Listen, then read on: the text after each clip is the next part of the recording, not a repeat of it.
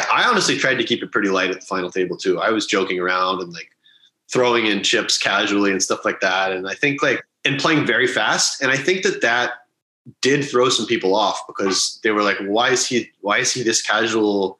And like, I think I was trying to sort of portray this sense of confidence and like, oh, this is just another cash game for me, which in a lot of ways, like I said, at the table, it really did feel like, but I think there's also a benefit to giving off that feeling of comfort to the other people at the table because, well, why is he so comfortable, you know?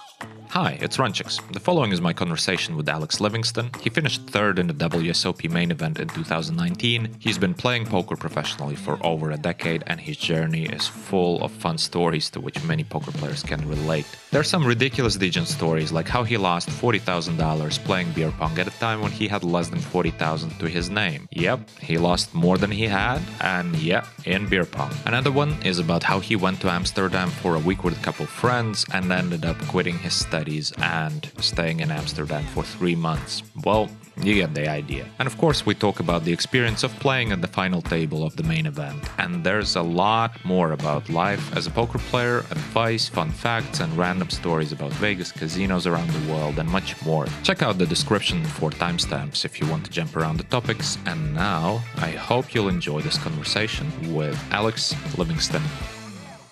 So Alex, so glad to have you on. Thank you for making the time.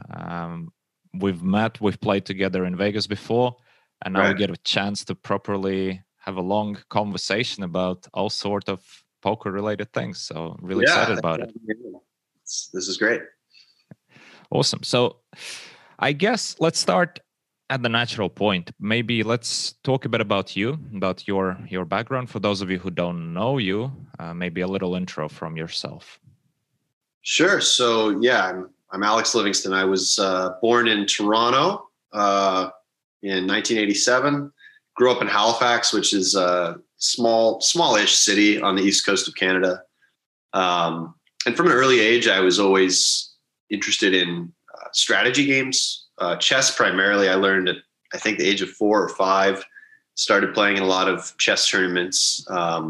Eventually representing Nova Scotia in some national chess tournaments. And then every summer with my family, we would play bridge as well, which is kind of a dead game now. You don't really see a lot of people playing bridge.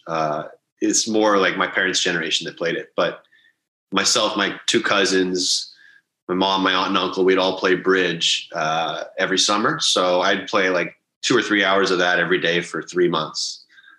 So I guess that background in chess and bridge ended up sort of naturally gearing me towards poker. And once I realized that you can make a little bit of money in poker, I sort of lost some of the interest in chess, for instance. Mm-hmm. And yeah, I went to university for 3 years in Boston, ended up dropping out. We can talk a little bit more about that later, but I ended up spontaneously flying to Europe before my last year of college and not coming back. So I was in Amsterdam for 3 months, and that was sort of the official point where I became truly a professional poker player. And that was 2009. And I guess never really looked back since then. I've been basically just playing cards. Awesome. Sounds interesting. I really want to dig into several directions there, because first of all, I want to say I can totally relate to your sort of childhood story of playing chess and bridge. In fact, that's what I did, and also like learned chess around 4-year mark or something. I was really passionate about the game, still am, but obviously not at the same level as poker. Right. So what did you study? Boston University. So yeah, I was at a school called Tufts, and I was originally majoring in economics. And I switched my major to sociology, but it was one of those schools where you have, like 8 or 10 different requirements, maybe more than that. It was a liberal arts school, so they were all about the balanced education. Mm-hmm. And I didn't love economics when I was majoring in that. So I ended up sort of like, filling out a lot of those other requirements, whether it was like art or language. So I had pretty much a pretty balanced education there. And I didn't take too many classes that were just geared towards one major or another. And then I was also doing this minor in entrepreneurial leadership, which was really cool. And I really enjoyed that. what actually had happened was that I originally sort of wanted to go to business school for undergrad. And my mom kind of talked me out of it, which I don't think she was wrong to do. But she said, you can always go to business school later. You should just start by getting a more broad background. So I ended up kind of taking a little bit of everything. All right. And then you just flew to Europe. How did that happen? So, should we get right into that story? Yeah, I'm really curious. That's not a common story. I mean, people drop out of uni all the time, but not just disappear to Europe all of a sudden. Yeah, no, this is definitely I'd say the turning point in my life. So prior to this, I had already dropped out of school once, but then I'd gone back. And in the summer between my third and fourth year of college, so I had one more year to do. And again, because I'd taken all these other requirements, my last year was going to be very major focus. Which was now sociology. So it was going to be a lot of sociology classes.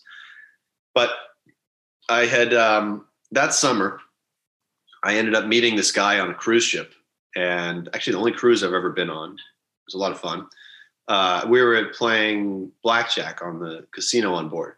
Mm-hmm. And he sort of could tell I was playing 3 or 4 spots, and I was quickly doubling. Like, I knew how to double split. I mean, anyone who's played blackjack, for more than a few hours knows the basic strategy, but this guy seemed to be impressed by the fact that I knew what to do so quickly, in all these decisions. And he said, "What do you do for a living?" And I said, "Well, I'm still in school, but I've been making some money playing poker," because at this point I'd already been a profitable poker player for a couple of years. And he said, "Well, how would you like to be a day trader?" I said, "Well, that sounds kind of interesting." And we exchanged numbers, and he ended up setting up an internship for me with a small day trading firm in New York later that summer. And this was a kind of a one-off thing. They hadn't really done this before. Mm-hmm. So that was pretty cool. And I went there, I think it was just for 2 weeks. And I was just doing a lot of basic like number crunching and Excel stuff, but I got to see the environment that they were working in. And at the end of it, he sat me down with the head of the company, and they said, "Listen, Alex, we like you. We think you've got a lot of promise and you could work for us, but you have to do 3 things." And the first one was go back and finish your degree, which I was planning on doing anyway. Mm-hmm. Second one was get better grades, because poker had already been slipping into my school, and my grades were not great. And then the third one, he said, quit poker, because he knew I was a big poker player, and he thought that would be a huge distraction. If I moved to New York to be a trader, I can't also try to be a poker player. And this was before Black Friday. So online poker was still a big thing in the States. So that was sort of my rough plan. And then about a week before school was about to begin, one of my best friends, Dan, and I were at Foxwoods, and I just, I'm a pretty impulsive person sometimes. And I said, well, we should go somewhere. We should just go on a random little trip. And I suggested Chicago, and he's like, "Oh no, that's too far. That's too much work." But then for whatever reason, I suggested Europe, and he's like, "Okay, no, that sounds pretty cool."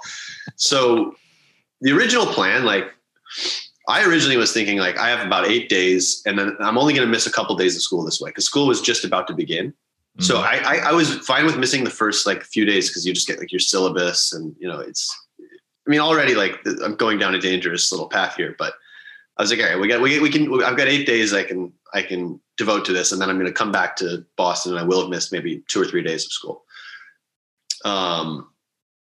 And let's see. So our original plan, we were going to try and cover 10 countries in 8 days, and that's just stupid. So we revised that. We flew into Rome. We spent 2 nights in Rome. And on the second day in Rome, we decided it would be really fun. We had this other friend, Ryan, in Canada, and we said, let's fly Ryan here, and let's not give him a choice. So we booked him a flight. I sent him a message on Facebook or something that just said, travel light. And then I forwarded him an email of his itinerary, because he had nothing to do. He didn't have a job. He was a poker player. And basically his flight was taking off 24 hours after I sent that email. And if you know Ryan today, he is not the sort of person who would just randomly go to Europe on a whim one day before because his friends told him to. But, we paid for the flight, whatever, and he showed up. And so we did 2 days in Rome, 2 days in southern Italy. Then we picked Ryan up in Paris at the airport, mm-hmm. 2 nights in Paris. And then 2 nights in Amsterdam, and then the plan was to fly back. So he was only going to have 4 days in Europe. Second night in Amsterdam, we go out to a club, and it's this place called Supper Club. And I didn't really know what it was when we booked it. It was supposed to be this like dinner and show experience. And it ended up being a drag show, which was kind of funny. It wasn't what we were expecting, but it was entertaining. And there were, it was like you ate at these tables, and some of the tables were on like these beds. And then there were like massage people coming around, and there was like a lot of dancing. And it was very interesting visual experience. So we did that. We got quite drunk at that dinner, and probably were smoking some weed. And then by the end of that, go back to the hotel, and I've got a flight back to Boston at 9:30 the next morning. And I don't know what time we got back to the hotel, like 3 a.m., 3:30, right? Obviously I sleep through my flight. And then I'm like freaking out in the hotel room. I'm like, what am I going to do, guys? Like, I've already missed a couple days of school. Like, I don't want to have to pay whatever it costs to buy another ticket right now. And they're like, well, you can do whatever you need to do, but we talked about it last night, and we're going to stay in Amsterdam for a lot longer. So I had this like basically hour-long internal struggle where I was just, obviously that sounded great, but I knew that, I'd be letting some people down if I didn't go back to school. And I just ended up deciding to stay there. And we stayed in Amsterdam for 3 months. And it was funny because we had to pay all the rent up front in cash, because who's going to rent to a bunch of random poker players from out of the continent?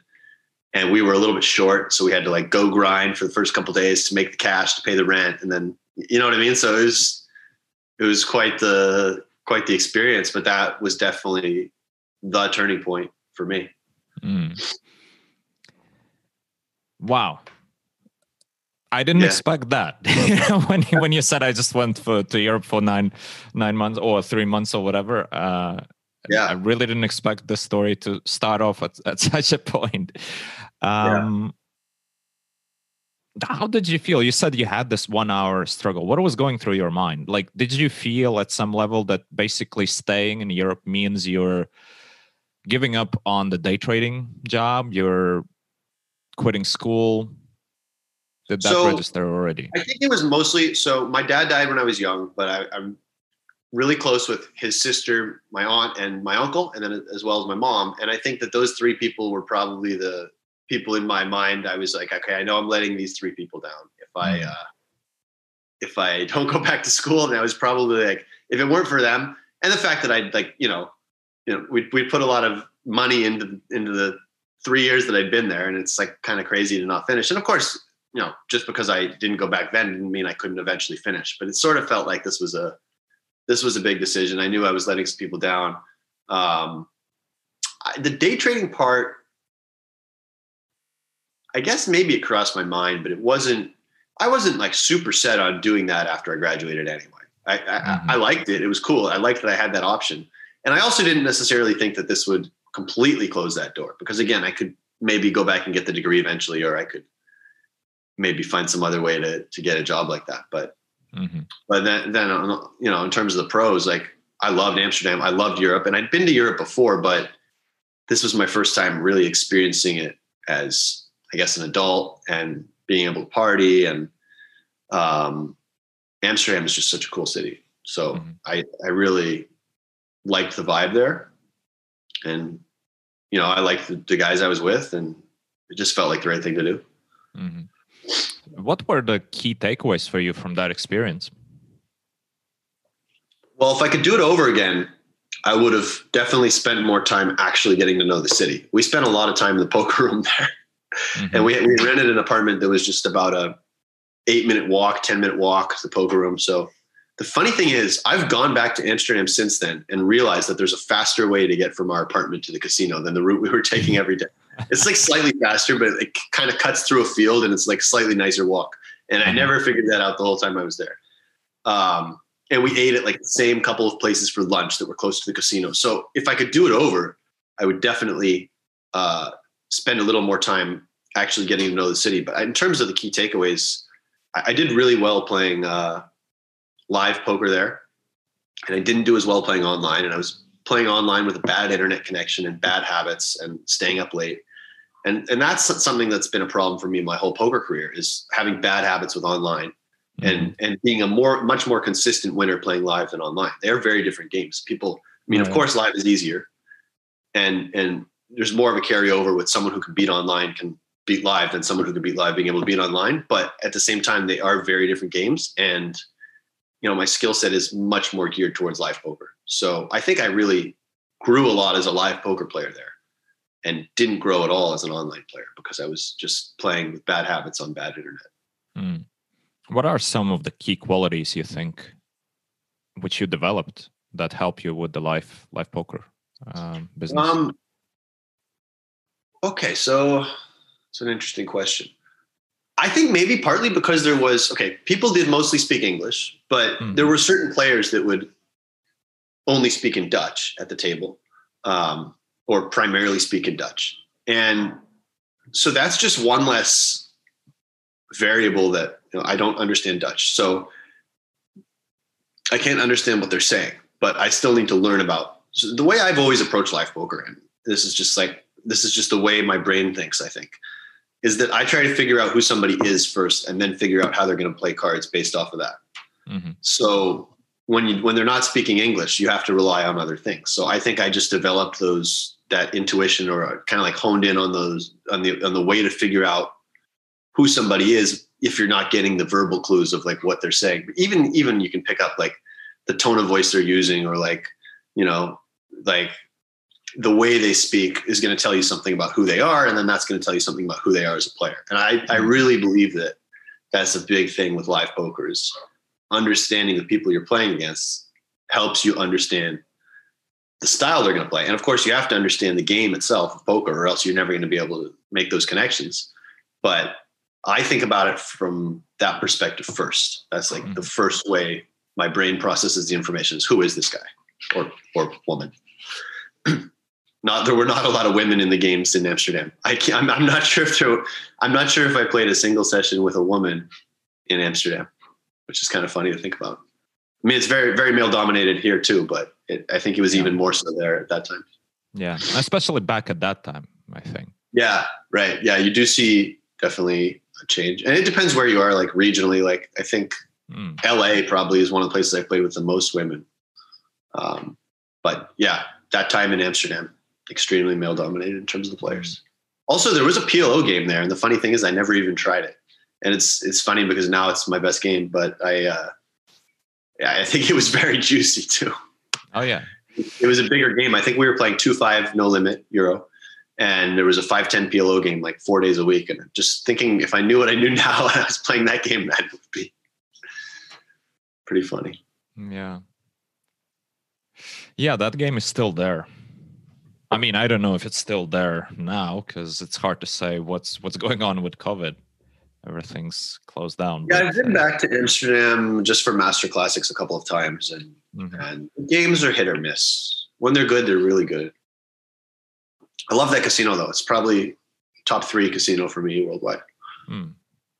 Really like it. Yeah. What some of the other 2 are? Like, what would be your top 3? Because you've traveled a lot, obviously. Okay, so are we talking poker room or casino? The full casino, I guess. Okay, let's go with full casino, the whole experience, I guess. Why not? Yeah. Okay, so it's really tough because the Vegas casinos do offer so much in terms of all the amenities that somewhere like Amsterdam doesn't have. So, okay, maybe I'll say like I'm rating it based on casino, but as a poker player. So you're going there to like play poker, eat, like maybe play some roulette. So I'd say the Wynn, Amsterdam, and then Crown Melbourne. But there's a couple other ones that I really like, the Vic and the Aria. So the Vic is in London. Those would be my top 5. I guess it's kind of hard to pick favorites, and some of them are better for different things. It's really hard to beat the Wynn in terms of like the overall casino experience. Wynn Encore. Yeah, Wynn is definitely up there. It's really nice. I mean, I've played a lot more at the Aria, and the Aria is great too, but it's, the Wynn, that room is just a little bit nicer. It's a little bit more tucked away. Yeah.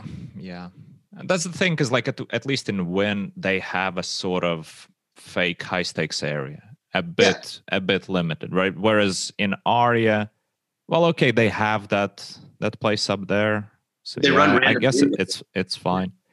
They'll put, sometimes they'll just put the bigger games on the floor, and they'll put like smaller games or like that little tournament up in the upstairs area. Yeah, that's the thing. They would put the tournament there, and then you're forced to play. It's just, Aria just feels a little bit more kind of like crowded, and the tables are a little bit closer together. But I love the Aria. I mean, like if there's anything in Vegas that's my home casino, it's the Aria. That's where I've played the most hours by far. But yeah, it's pretty hard to beat the Win. And it's pretty hard to beat Casino Amsterdam, right in the middle of the city, and nice tall ceilings, and yeah, it's just a cool casino right along the canal. And of course, the other ones that you mentioned, the Vic and Crown Melbourne. I mean, just the location of those as well. It's just, even if you just want to step out and you're in the middle of. Oh, and Rozvadov too is stuff. Rozvadov is this. So Rozvadov is that's a polarized opinion that a lot of people really don't like Rozvadov. But it's a pretty magical place because it's this like world-class casino in terms of the way it's run and in terms of like their understanding of poker and all that. And it's just in the absolute middle of nowhere. And let me just like, this is kind of a little sidebar, but like one little note about Rozvadov is I had some money that was on deposit there. And I had just left it there last time I was at World Series of Poker Europe because I figured I'd be coming back this year. And of course, COVID, I didn't come back. So I emailed them, or actually I sent a Facebook message to like the big supervisor there. And he said he'd forward it to the team. They emailed me back within like 20 minutes. And then I had the money in my bank account the next day. I mean, that is like unprecedented customer service from a major casino. And you'd never get that with any of the major like American casinos. First of all, you probably wouldn't be able to just like email the request. You'd probably have to fill out some paperwork and fax it to them, or maybe even be there in person, right? Mm-hmm. So customer service wise, I mean, Rozvadov is pretty hard to beat, honestly. Yeah, but then again, it's in the middle of nowhere sort of thing. Yeah, it's in the middle of nowhere, and there's like some other, knocks against them, but I've spent a lot of time there. Yeah. It's really interesting what you mentioned about the language barrier and how it forced you to look for other ways to understand the other or get to know the other players and how they play and what's their style, etc., etc. And I can totally relate to that, and I think there's some truth to it. Yeah, I mean, of course, you're always going to learn the most from showdowns and like the cards you see them playing and all that, but yeah, you just start to pick up on people's energy better when there's no language. You just sort of like pick up on their body language, pick up on their ego or whatever, Yeah, interesting. But how did your family look at that? Like, what was that conversation like when you told them, guys, listen, I'm staying here in Amsterdam for a while? What was the reaction? Well, I don't think they were super supportive of the decision right away, or, they thought, okay, well, maybe you just need a little bit of time off, but like you should go back and get your degree eventually, that sort of thing. It's cool that you can make money doing this, but like you need to have something to fall back on in case it doesn't work out, which is very fair advice. And you know what, if I had a kid and I hadn't grown up as a poker player, or maybe even now that I have, maybe I would be thinking or saying some of the same things. So I get it. But they were not like, they didn't shun me or anything. Like they still love me. We still happy to see each other. And it wasn't like I couldn't talk about poker around them. They were definitely open to hearing about it, but there was definitely some, I guess, like just normal concern. Now you think so you spent more than a decade playing poker professionally. Yeah. How do you feel about like a conventional path? Get the education, get a stable job, all of that. Like, what are your thoughts on that? Because you obviously went quite the opposite way. Yeah, I mean, I think it's just not for everybody. I think for some people, it's definitely the best thing to do is just go conventional. Just wasn't for me, and I think that is the big takeaway. Is like, the education system sort of in a lot of ways tries to treat all kids like the same thing is right for all of them, where it's, and I wish, that's why I always think there should be more like a more diverse, I guess, variety of options starting as young as middle school, in terms of like, okay, let's teach you some skill, like trade skills, how to change a tire, woodworking, stuff like that, or like at least make these things options, or like even like how to do your taxes, financial accountability. Like just there, I think there needs to be a broader, available spectrum of classes than just like math, English, history, geography, science, whatever it is. Yeah. But I mean, this is not like something I've thought a ton about. It's just, I just don't think that everyone is geared towards taking the same path. What were your first steps in poker? How did you actually get into the game? So I ended up going to a boarding school. It was the same boarding school my dad had gone to. And so I ended up going there for the last 2 years of high school. I had played some poker before that, even like just in middle school in Halifax, and like, but not a ton, just a little bit. But then at that boarding school, I saw that was when Ivy was on TV getting knocked out, bubbling the final table, and Moneymaker ended up winning, which was obviously like the sort of the start of the poker boom. And so I saw that, I was watching that, really interested in that, and then ended up playing some poker at the boarding school with friends. And I actually ended up getting in trouble for it. And I was gambling on ping pong too. I've actually gambled from a pretty young age. I was betting like with friends on the Super Bowl and stuff when I was 10 or 11. But just obviously small money. And I ended up getting warned by the head of my dormitory at boarding school that if he caught me with a deck of cards in my hands, I'd be expelled, because he had just like seen me playing poker that many times. So I guess that's where I started playing. And then when I turned 18, I threw some money on pokerroom.com. Was the first site I was on. And I was a losing online player for a long time. And then it became a winner for a while, and then actually became a loser again for a while. But yeah, but I've always preferred live poker. And what did you realize, like, you know what, I can actually make a living doing this? I think it was the summer between, let's see, I was 19. So yeah, it was the summer between first and second year of university. And instead of getting a summer job, I just ended up going to the casino here in Halifax that whole summer. And I think I made $5,000 over the summer, which was a lot of money for me at the time. And that's playing like 1-2 no limit and 2-4 to 5-10 limit. So that was like pretty decent sample size of consistent winning. And I was like, I'm pretty sure I can make money doing this. Like this is, I knew enough about sample size and that kind of thing to realize that it wasn't a guarantee, but that I was on the right path. And I think I had a lot of confidence in my abilities playing live pretty much from the get-go. Just always felt very comfortable to me. And again, I think that you have to attribute a lot of that to the hours and hours of bridge and chess I played as a kid.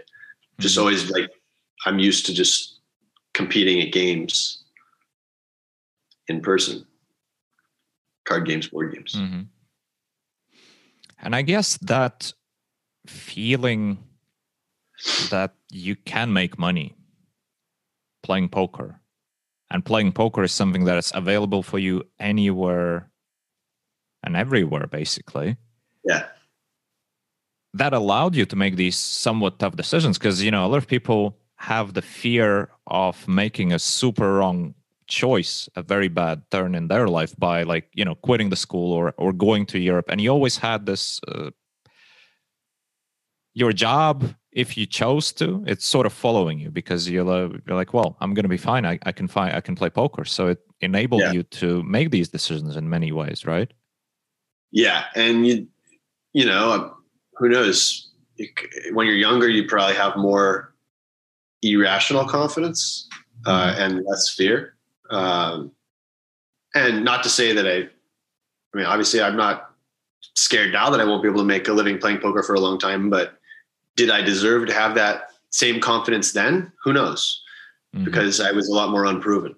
But again, probably because I was younger. I just, you're less scared to go broke when you're younger. And I think you just believe in yourself more, honestly. You're less like, I don't know, at least I did. Maybe it's different. Maybe for some people, they believe in themselves because like more and more through the years, because they get this like meaningful sample size of data to back them up. But for me, like I just had a lot of confidence as a young poker player. It's not only about belief, it's about taking responsibility as well in some ways, because, for some people to just say, fuck it, I'm going to Europe, I'm staying here, I'm not going back to school. It's because you're going against your parents, you're going against the convention, you're going against the easy path, right? Because the path of least resistance would be just go back to school, finish the thing, then whatever, take your day trader job and just keep going forward like whatever the wind blows you, right? Yeah. Although this felt easier for me. Mm-hmm. So even though like I had to deal with the blowback from my aunt and uncle and my mom, but it felt like, I don't know. I figured I could do it. Yeah. And I guess there was something you mentioned about, those 3 months, you were basically living as an adult. So it was, just taking responsibility for your life, actually doing something that you want to do. So making a decision of that's what I'm doing, as opposed to, just because like, how do we make decisions which university to go or whatever? Somebody suggests and then you're like, well, okay, doesn't sound too bad. I'll go for it, right? Yeah. That's about it. For most of us anyway. I mean, there are some people who clearly at a very young age already know they're going to be a physicist or whatever their passion happens to be. And, interesting. So what happened then? So you spent some time in Europe. Just three months in Amsterdam. Yeah. Okay. And then I came back. I ended up, so that was fall 2009. Then 2010, I believe I bounced around a lot. I went to Aussie Millions that January. And then actually one cool thing that happened to me in Amsterdam was I at the poker table, I met this guy who was a pilot for Delta. Okay. And I just sort of offhand, I just went for it. I said, because he told me he wanted to get better poker and all this. I said, why don't I trade you poker lessons for free flights? And he ended up being able to. So then he's a friend of mine now, and he ended up hooking me up with these business class standby upgrades, or I have to pay the taxes, but I didn't have to pay for the actual cost of the flights, and as long as it was available, I'd be able to fly business class. And I had that gig for a while. They stopped allowing business class for the buddy passes. But so I ended up like flying back from Amsterdam to Boston and then to LA and to Sydney, Australia, back to LA. All of those legs, I think, was like $1,000 total. And it was business class on like LA to Sydney, for instance, which was pretty incredible. Yeah. So, so I did Aussie Millions start of 2010, and I was coaching him poker a little bit too, but then his wife didn't want him playing as much poker. So it ended up it was a good deal for me, but I take him out to dinner anytime I see him, and he's a super cool guy. He lives in Utah. Mm-hmm. So did Aussie Millions. And then I think I spent a lot of 2010, the first part of the year in California, my friend Dan's place in LA, and then back in Halifax for a bit. Kind of bounced around, did a lot of traveling for the next 3 or 4 years. Was sort of based in Halifax and Toronto. Mm-hmm. And then around 2014, I ended up moving to Vegas and was based there up until COVID, although I was still spending a ton of time in Halifax. Mm-hmm. Wow. Quite a journey, quite a story. Yeah. What year was it? Was it 2019 when you had your massive score in WSOP? Yeah. Tell me about that, because I know you predominantly as a cash game player. You love to play cash games. That's your main game, and all of a sudden you end up scoring huge in the biggest event in the world. How was that? How was that experience? First of all, like how was that journey? It was amazing. I love the World Series of Poker, so I don't play a ton of tournaments generally, but like during the World Series, I'll play typically between 8 and 15 World Series events, and then maybe a couple other ones at the Wynn or the Aria or wherever. Mm-hmm. And I've played the Main. That was my 9th time playing the Main. Yeah, it was an incredible journey. I don't know where to begin, like, because every day could almost be like its own story. But there was a huge turning point on day 7 where there were 21 people left, and I got all in pre-flop in kind of a thin spot with ace 10 of clubs, and ended up being up against ace king and 10s. So I'm just basically dead, right? 3 ways, and somehow ran out straight on the river. The flop was amazing. It was like queen, jack, 8, 2 clubs. So double gut shot and nut flush draw. And yeah, rivered off suit king. So that was like the big turning point. And yeah, I mean, the experience was crazy.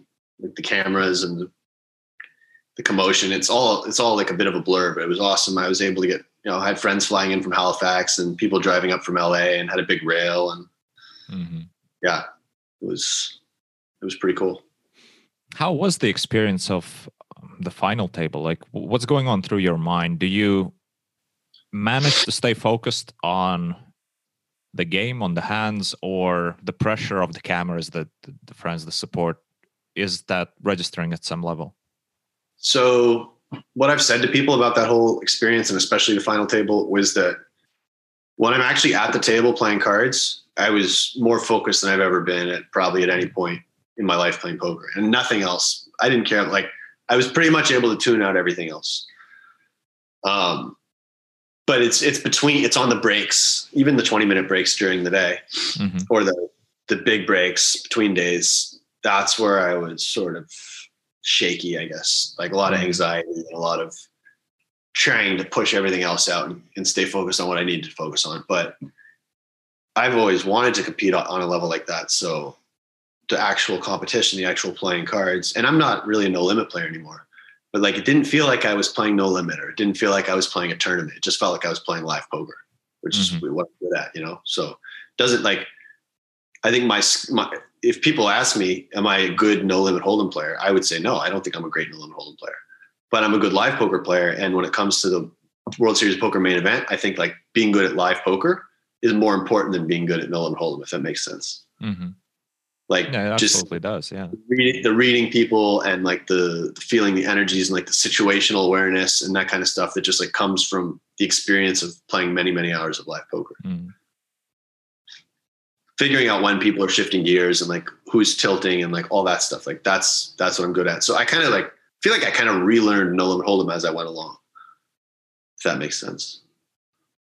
Not that I've completely forgotten how to play, but just like the game has evolved so much from when I used to play it regularly. Like since maybe 2015, 2014, I've basically just been a PLO player, and I'll play the main event every year, and I'll play maximum like 50 hours of no limit cash throughout the year. So like, like a week's worth of sessions, maybe. And almost all PLO. So in terms of like the detailed theory of no limit, I'm definitely behind, but also like the people that play the main event, it's a wide range of player types. It's a lot of amateurs, a lot of weaker pros, a lot of people from different poker backgrounds. So that definitely will feed more into my style than if I were just playing against like really good no limit specialists. Yeah, of course. Like the main event is a different animal. It's very different to say the high roller events. Yeah, or even different to like I don't know, like 5K 6 max or something like that at the World Series. It would be like a tough time. I wonder, because you said basically when you're playing, you're super focused, maybe more focused than you've ever been. But then in the breaks, you have the anxiety, you're fighting your little demons. How do you manage to sit down and get back in the zone? Yeah, it's hard to explain. It just kind of happened. Like, so I don't know, the break would be coming to an end. I'd sit in my chair, and then I'm still feeling nervous. I'm like waiting for the cards to get dealt. But like the moment that I am actually like picking up a hand and like looking at 8-5 of clubs or whatever I have, like it just sort of switched gears. I don't know. I imagine it's similar to how an athlete would feel. Like maybe you're in the NBA finals or something like that. I would imagine there's some pregame anxiety. I would imagine there's some anxiety during halftime. Maybe not, because maybe at halftime they're already like, or maybe the whole time they're just so boosted up on adrenaline. They're like, they don't have that anxiety. And these are people who've been doing this a long time and putting themselves in these situations. But I imagine that when they're on the court, like there's no anxiety. They're just playing. They're just acting off of instinct. And even though poker's not an athletic sport, I think there's still some of that. Like once I have a card in my hand, or like I'm watching a pot between other players, like you're just acting off instinct, and you don't have to think about it as much. And then in between the breaks, someone's coming up to me and wanting to do an interview, or like I've got all my friends trying to talk to me, or whatever it was, or I need to think about am I hungry? Do I need caffeine? Do I need like a beer to calm the nerves? And I sort of had like a basic system that I've followed most of the tournament, which was I would drink a lot of green shakes, because sometimes as it gets deeper, especially, I struggle to eat as well because of the anxiety. So a lot of green shakes to get my nutrients. I would try to do a breakfast too, like a good solid food breakfast. Eat as much solid food as I could, but if I couldn't eat solid food, it was green shakes. And then when I could feel my energy getting a little low, like towards the middle to the end of each day, I would usually drink a Red Bull. And then usually like the last hour, especially on the earlier days, would be like beer level. I'd have 1 or 2 beers, and that sort of calms the nerves. So it's funny, like just like thinking about all the different things I'm putting in my body, and they all sort of have a purpose. Maybe there are some bad side effects to each of them. Like I know Red Bull's not the best thing for you, but I know that it was helpful in those moments where I needed it. Yeah, I want to explore all of that a bit more, because that final table experience brings us out a different side of poker, a side that cash game players are not really used to it, right? Because in cash game, like, what is the pressure? There's just no pressure, really, unless you're putting pressure on yourself, or unless you're playing above your limit and just getting anxious about that. Like normally, it's all relaxed, it's all fine, it's all smiles and no problem, right? So this is a very different environment, which is much more like an actual sport. Because as you said, all the pressures that you have to deal with, all the anxieties, et cetera, calm yourself, focus yourself. That's a skill in itself. But before we dig into that a bit more, let's just talk a bit about live poker, right? Because as you said, the games are very different. And I used to play about half and half in terms of online and live. Nowadays, obviously, it's mostly online. Yeah. Or nowadays really just online. But what do you think, like how's your decision making process in the game or in general? Because like the biggest difference that stands out for me in live and online is live, that's basic. You have to treat it as a long run, right? It's a 8-hour session, 10-hour session. You have to manage your levels of energy. You have to take care of what you eat, how you sleep, how you prepare for the next day, because it's too easy. And I see a lot of people make this mistake transitioning from online to live. It's too easy to burn out super early. Like you come to Vegas 3 days later, you just like you need a holiday, a vacation, because you're burned out, right? I think that's true. I think so. I was like, until COVID, I was sort of spending 7 months of the year in Vegas, and then another 4 to 5 in Halifax. And it was funny because people would ask, like, "Oh, Vegas must be awesome! All the clubs, all the partying." I didn't really party in Vegas. I was there to work, so I had a pretty good, routine of trying to make sure I was eating healthy, working out. Because, like you say, it is easy to burn out, and like live cash game sessions can be long, and sometimes if the game is good, you don't want to leave. And back in my younger days, I would just play forever.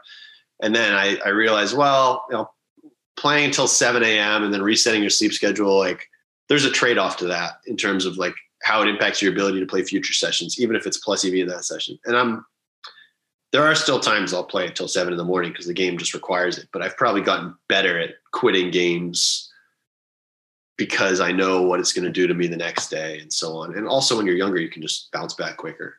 But yeah, I guess the endurance aspect is a big part of live poker. And it was certainly a big part of the main event. Yeah. And I think the main event, it's crazy the hours they put you through, because like if you're an older guy or something, I mean, in some of the days they dragged out, I think it was days 5 and 6.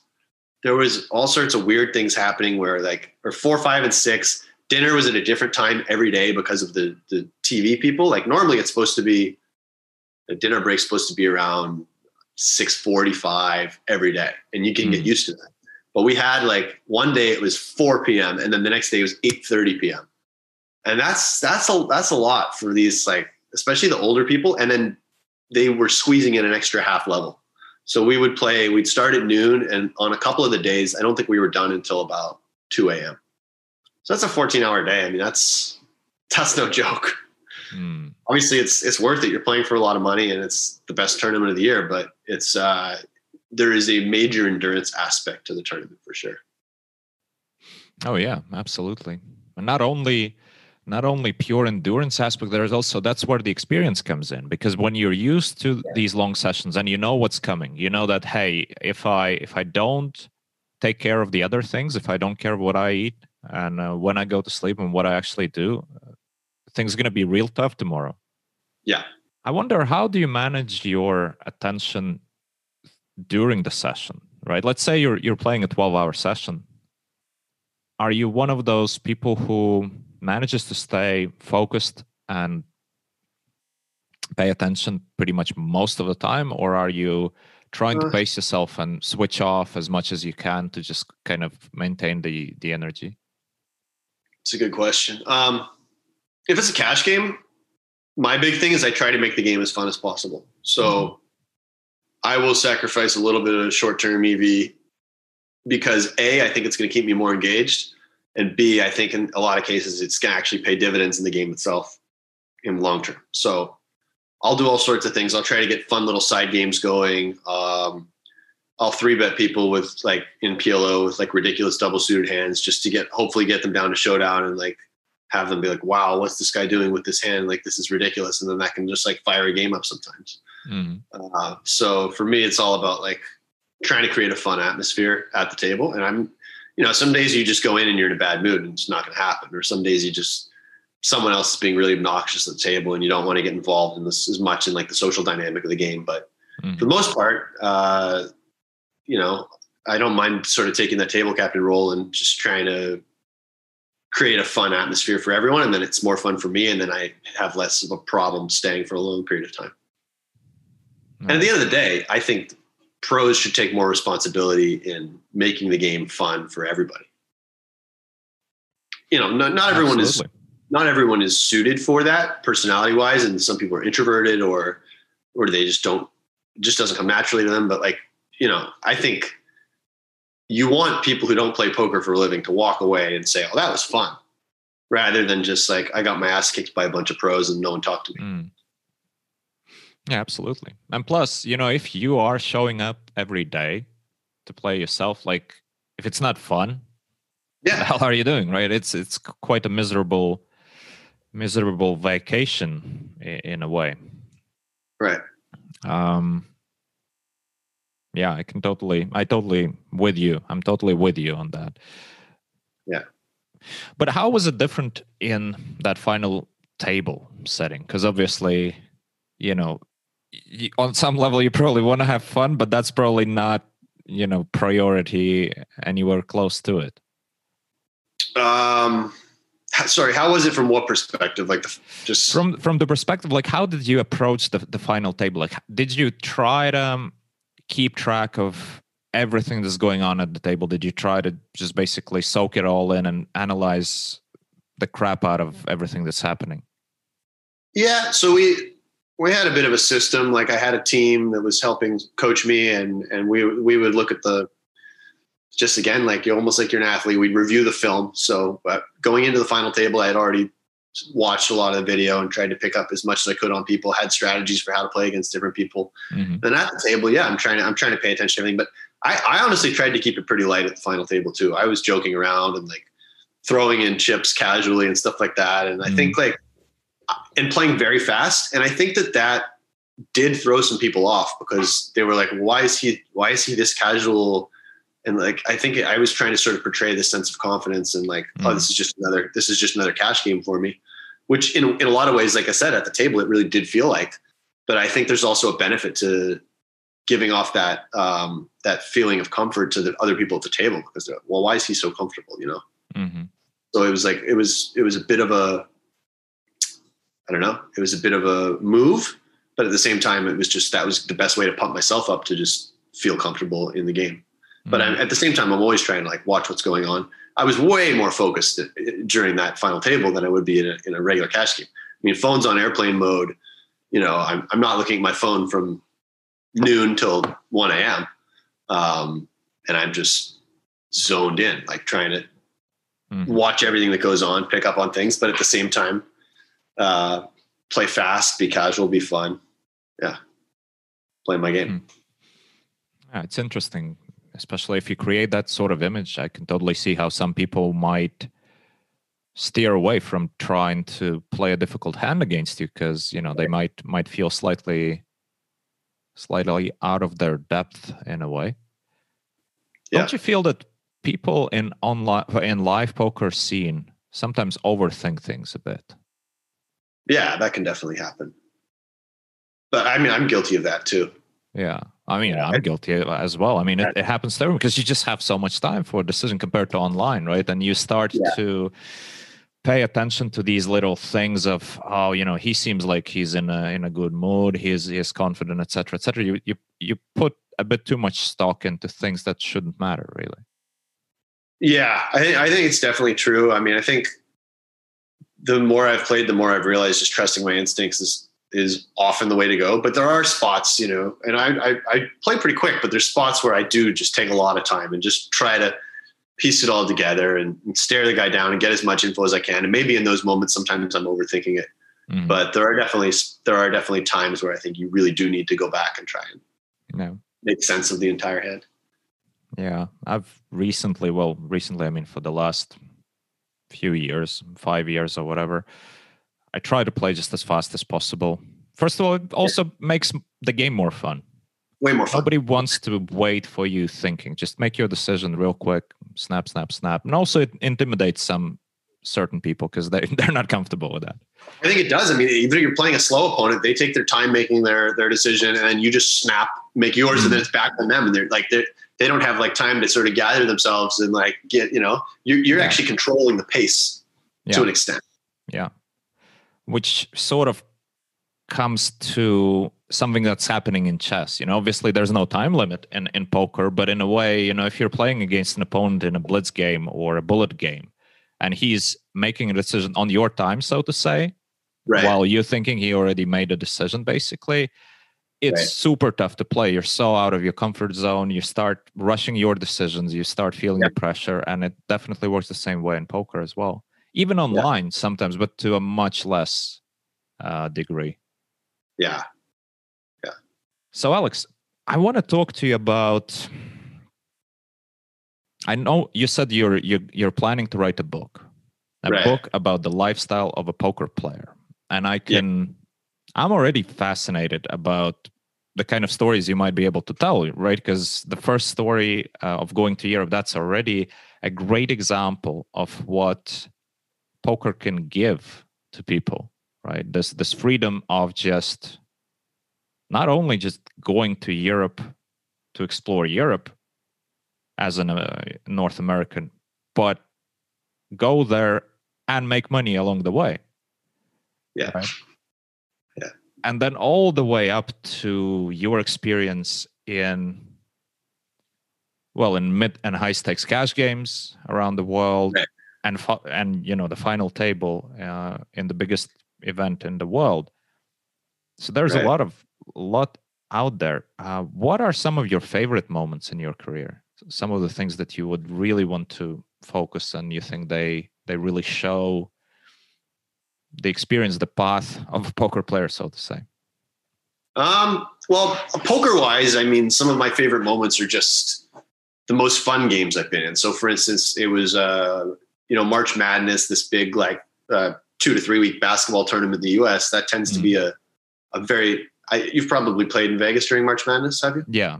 I think I've been only once. I think actually, no, you know what? I never went there. Every time I would be in Commerce around that time, and I would always end up just going home because I'm like, nah, I'm too tired. I've been here. I've been in the States too long. I don't want to go there. I've been close to going there a few times. Did you play more at Commerce than you have at in Vegas? No. It's just that in Commerce, I really liked to go for the LAPC. LAPC, yeah. So I would go to LAPC, but most of my time in the States, I would still spend in Vegas playing the whole summer, basically. And then occasionally also for the winter games as well. Okay.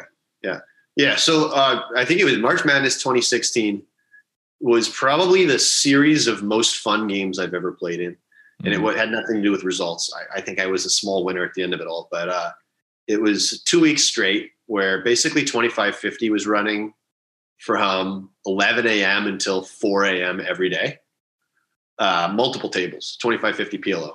And that's a big enough game to really get my interest. Not that 5-5 isn't, a lot of the time, but like 25-50, that's fun. Like that's exciting stakes.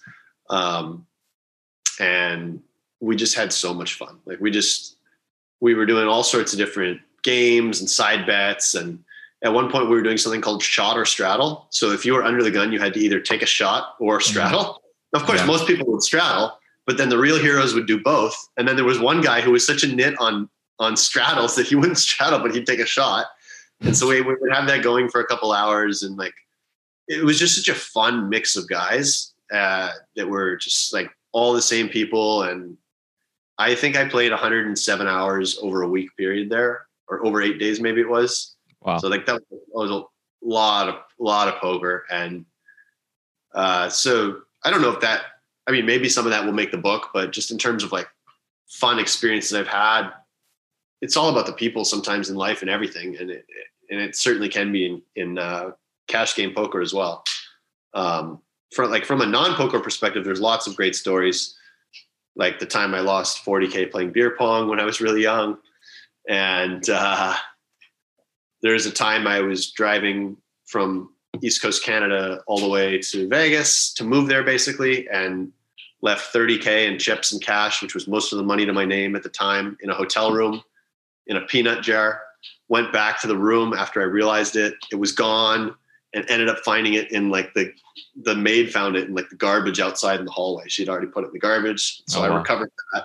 So there's a lot of little anecdotes like that, I suppose, that would definitely make the book. I don't want it to be, certainly there won't be much in terms of poker strategy, but there will be definitely moments from playing at the tables, but along with I want to talk a lot about, the experience of the lifestyle, the traveling, getting an Airbnb with a group of friends in a foreign city, and like some of the stuff you do there. So how do you lose 40K playing beer pong? And I had like 17K to my name. So okay, even more interesting. How do you lose 40 when you have 17 and all that in beer pong? Yeah, so it was an Airbnb type thing, 2009 or 10, I don't know, 10 maybe. And one of the guys I was staying with that summer, he basically he was beating me in a lot of prop bets, like just sort of smaller money as the house was going on. And I was just a big prop bet fish at the time. And he basically said to me, he's like, look, I'm pretty good at these games. I'm going to beat you out of a lot of money this summer. But like, if a number gets too big, we'll settle for less. Like, he's like, don't worry about it. He's like trying to make sure he gets the action. Right. Right. And we started off playing beer pong for like $200 a game. And it just I was just like chasing and doubling down and escalating. And then we ended up having a game where I was 32K in the hole, which is, I don't know how it got that high, but, I got 3-1 odds. So we bet 8K. So if I win, I'm down to 8K debt, which is manageable. And if I lose, I'm at 40K. And we had them on the ropes. We had them we got all their cups and they had still 3 of ours. So they have to make all 3 to send it into overtime. First guy misses. So the next guy this is the guy who's been hustling me. He has to make all 3 cups. Just goes boom, boom, boom. And then they beat us in overtime. I mean, it was crazy. But that was a low point in my life, but certainly book worthy. Yeah, absolutely. What did you learn from that experience? I should probably say, don't gamble outside your means. I learned a lot about tilt and about chasing losses. And I try not to do too much high stakes gambling that's not poker at this point. occasionally I'll play some blackjack and it'll get a little bit big, or occasionally I'll make a big sports bet. But sports I don't mind as much because I don't feel the need to bet sports all the time. So like if the Super Bowl is there and I want to make a pretty big Super Bowl bet, it's okay. Like I'm not gonna just chase that the next day on a random, college basketball game or something. So what's going on through your mind when you leave that room, right? You're 40 in the hole. The impossible happened. He hit 3 out of 3, won the overtime. We were at this Airbnb and we were outside, and I don't know. I think I had a bit of a breakdown. I went to my room, probably cried, went to sleep, pretended it didn't happen. Yeah. Because, that's a tough one to swallow, right? It's it's a tough one to swallow. And like we did end up settling that number for less, like he said he would at the beginning of the summer, but it's still a lot of money. What are some of the biggest improvements you made over the years in terms of money management? Like some of the things you realized, like some big lessons that you could share with people?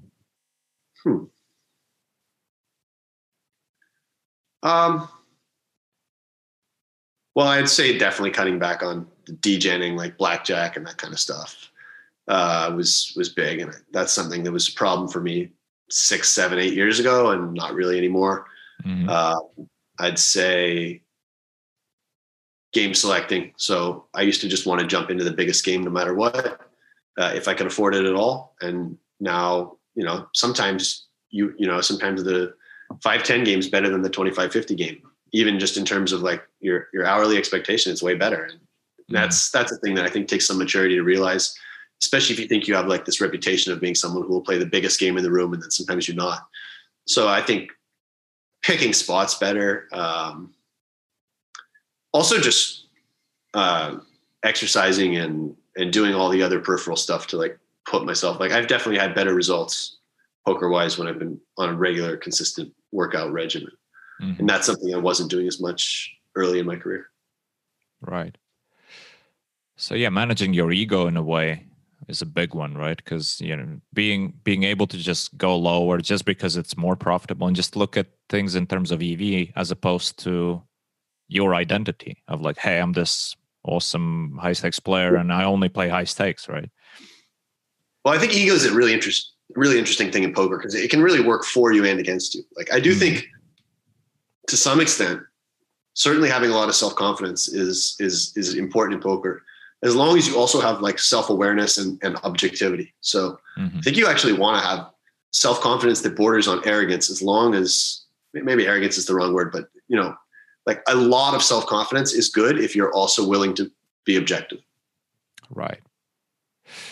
Yeah, the trick is being objective, right? Because the feedback mechanism is not straightforward, right? Because you can always justify every single loss by just like, hey, whatever, it's variance, I'm running bad, whatever. Right? Absolutely.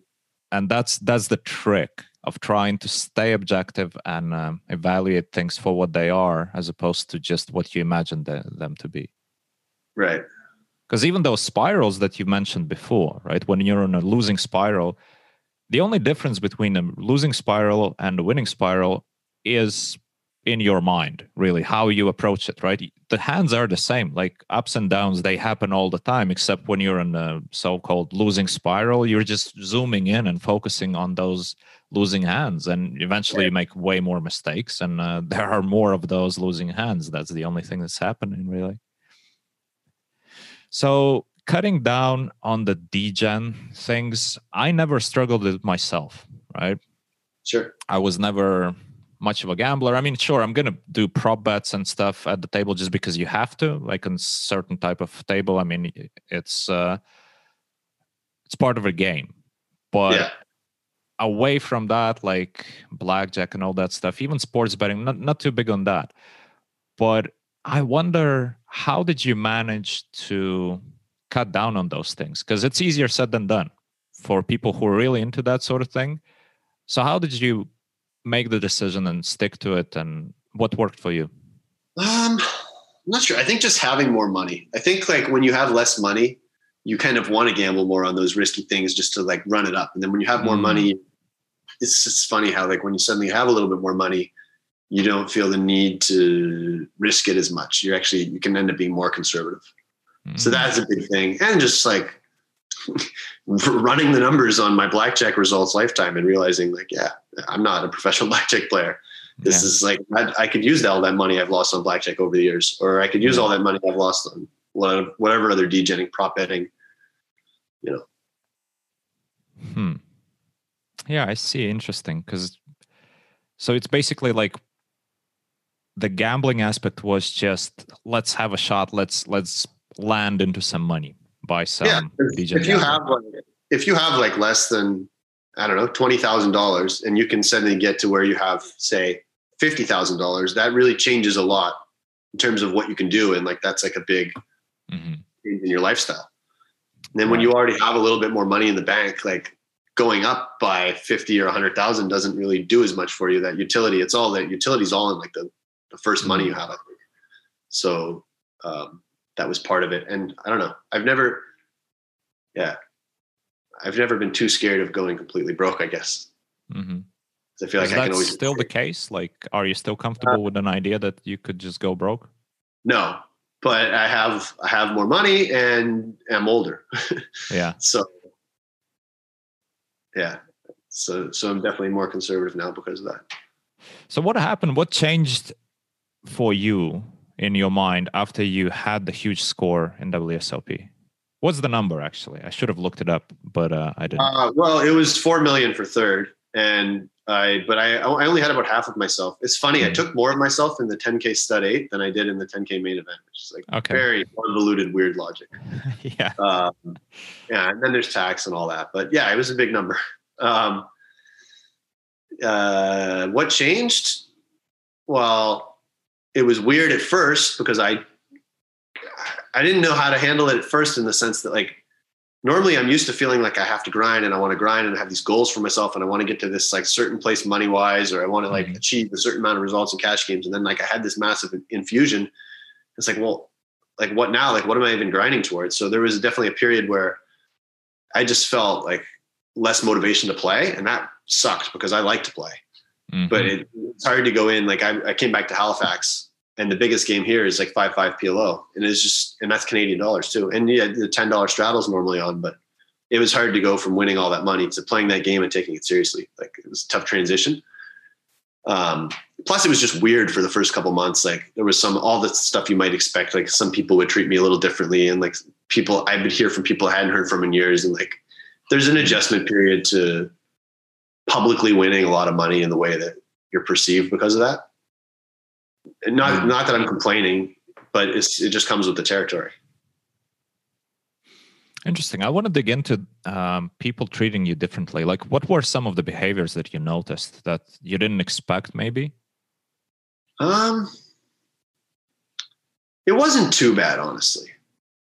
But just, it was a lot of like the peripheral friends reaching out. Some people would have like business ideas they'd want me to like invest in, or a couple people asked for loans, or just like people I hadn't heard from reaching out. And I'm like, why is this person reaching out? And just kind of questioning all that. It really wasn't too bad from like my core friends. Like sometimes you feel like some friends are a little bit jealous maybe, but like in terms of like my really good friends, it was no issue. It was just more like the peripheral people. And I don't know. Yeah. Just like a lot of those like Facebook messages from someone you hadn't talked to in 4 years. And sometimes it was just to wish me congratulations, which was great. But sometimes I felt like they wanted something. Right. Which is weird.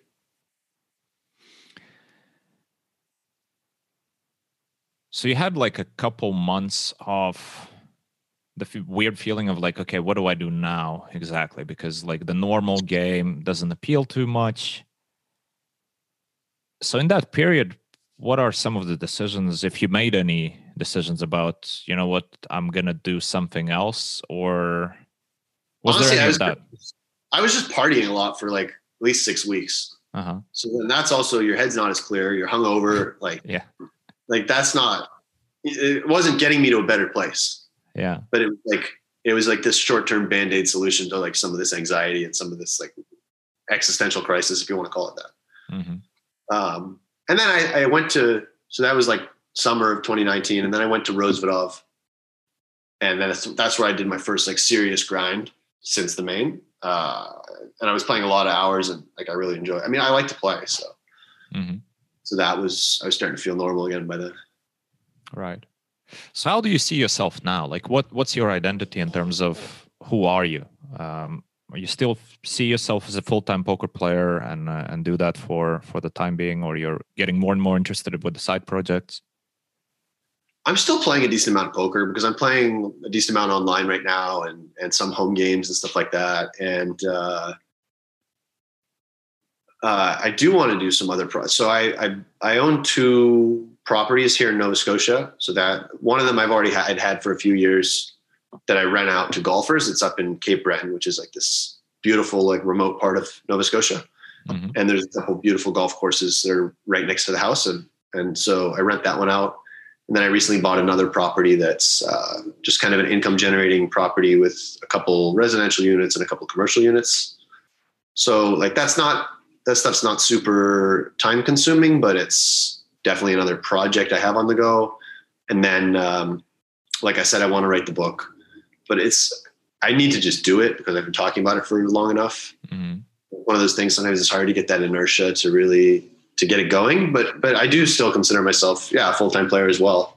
But I wouldn't mind diversifying somewhat over the next few years. But at the end of the day, I love to play. I was really disappointed. There was, obviously for good reason, but there was no World Series this year.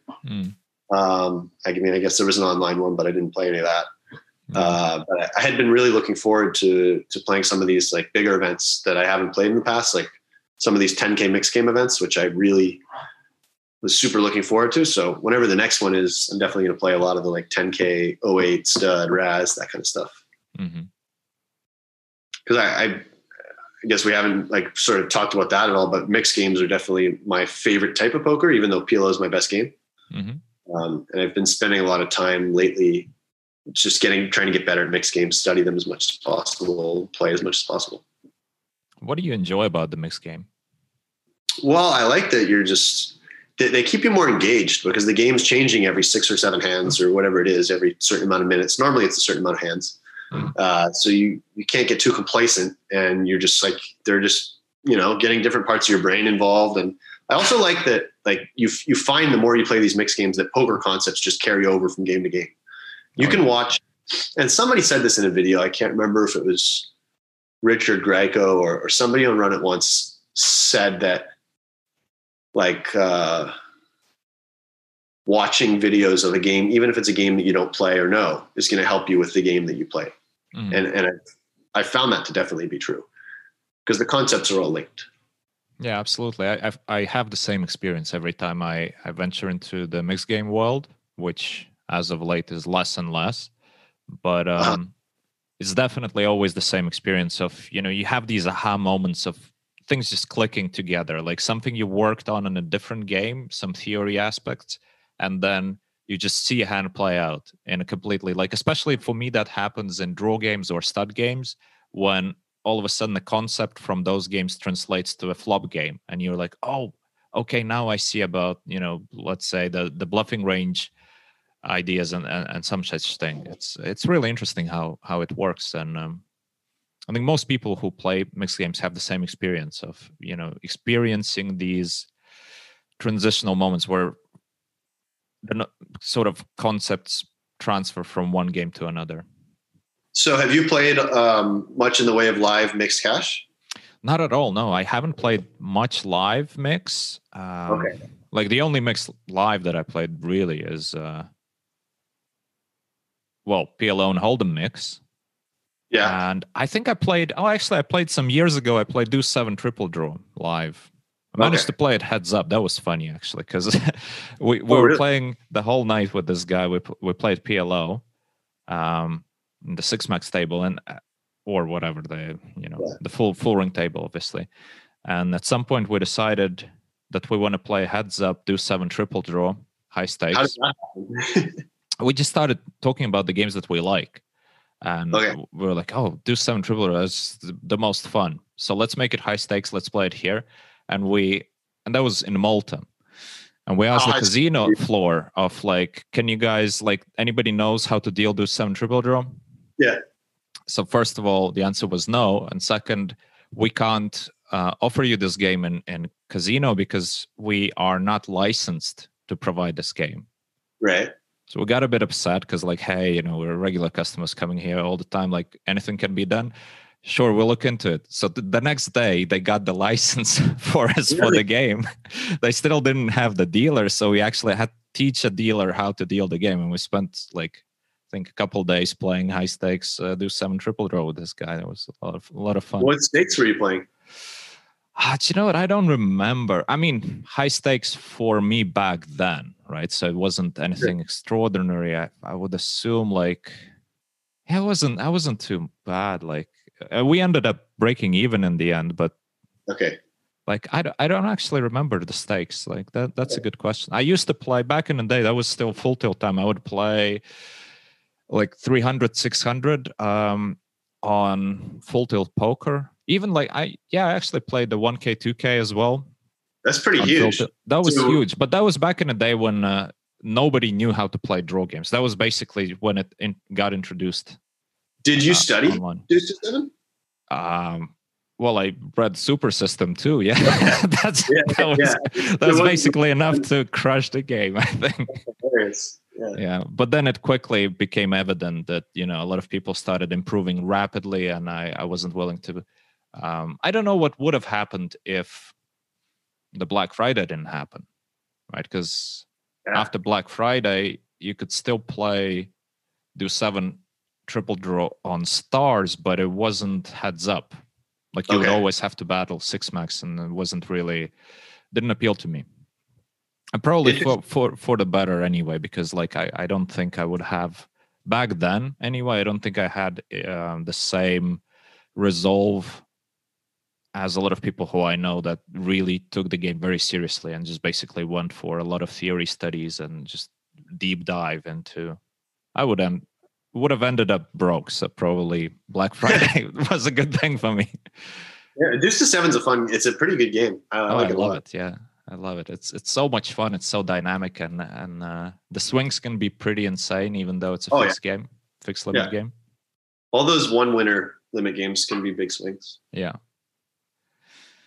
Yeah, it's interesting. You see, like now we have a lot of talk about, no limit hold'em getting solved, real-time assistance, all that. And I'm just thinking, well, you know what? The games shifted throughout the years all the time. Like back in the day, nobody played no limit hold'em. It was only stud games. Yeah. Then it shifted to no limit hold'em. Then all of a sudden PLO showed up from out of nowhere. Short deck, yeah. And then all sorts of variants like 6 card this, 5 card that. Yeah. Pineapple and whatnot. And it feels like, every time I come to Vegas, which is for summer, it feels like they introduced a new game. Yeah. And it's always like, oh, we just invented this game on the way to Vegas. And you know that now, guys, you've probably started it like in December in LA. Yeah. You played it for 6 months, and now all of a sudden you have this new bright idea, and let's play it with the Europeans. It's so funny that they actually think that anybody believes that crap, but it's still fun to see new games being introduced now and again. For sure. Which is your favorite game actually from the mix? Ooh. Lately I've been really enjoying Badoogie actually. Okay. But I don't know if I don't want to say that's my favorite game. Stud 8 or better is probably, that's one I'm very confident in and one I really enjoy. But I really like them all. Like, I like the variety. Mm-hmm. Badoogie is definitely a pretty cool game because there's a lot of bluffing opportunities in that game. Yeah. And that's the beauty with playing a mix. You sort of don't get bored. You don't get bored. And plus, say you play the same lineup in PLO all of the time. You pretty much already know who's doing what are the weaknesses, what are you going to be exploiting, what's the game plan. And in a mixed game situation, it takes a while to figure out like who's bad at what, because everybody sucks at something. Like nobody can be very good in all these games.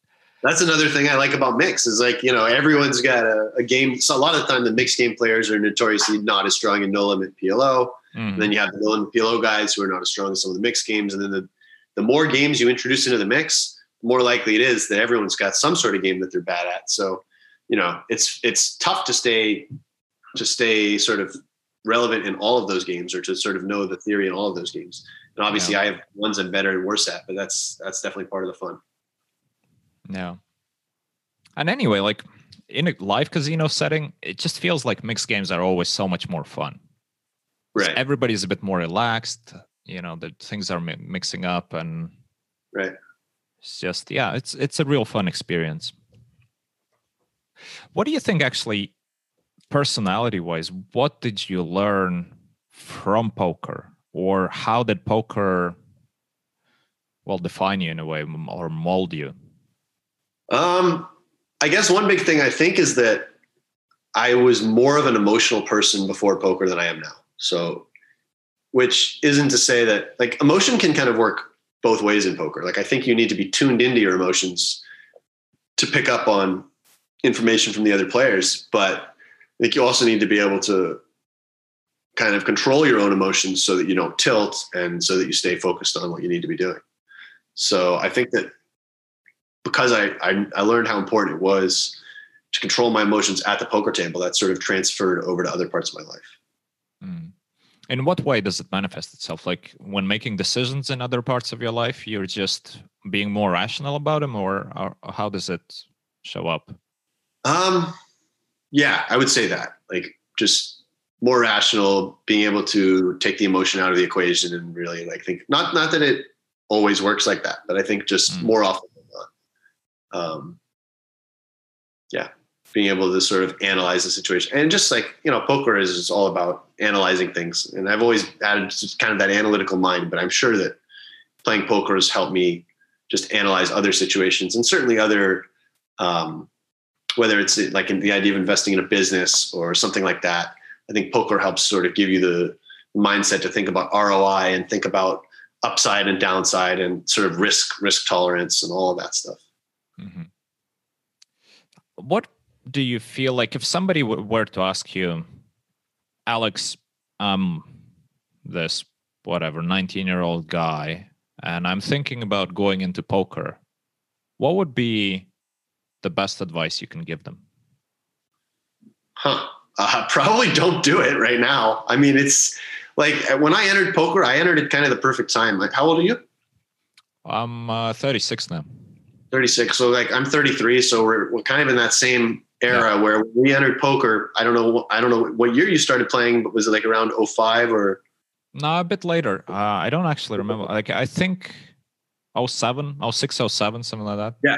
Like that's the perfect time to come into poker, because you could really run up a roll from nothing then. Like the games were good.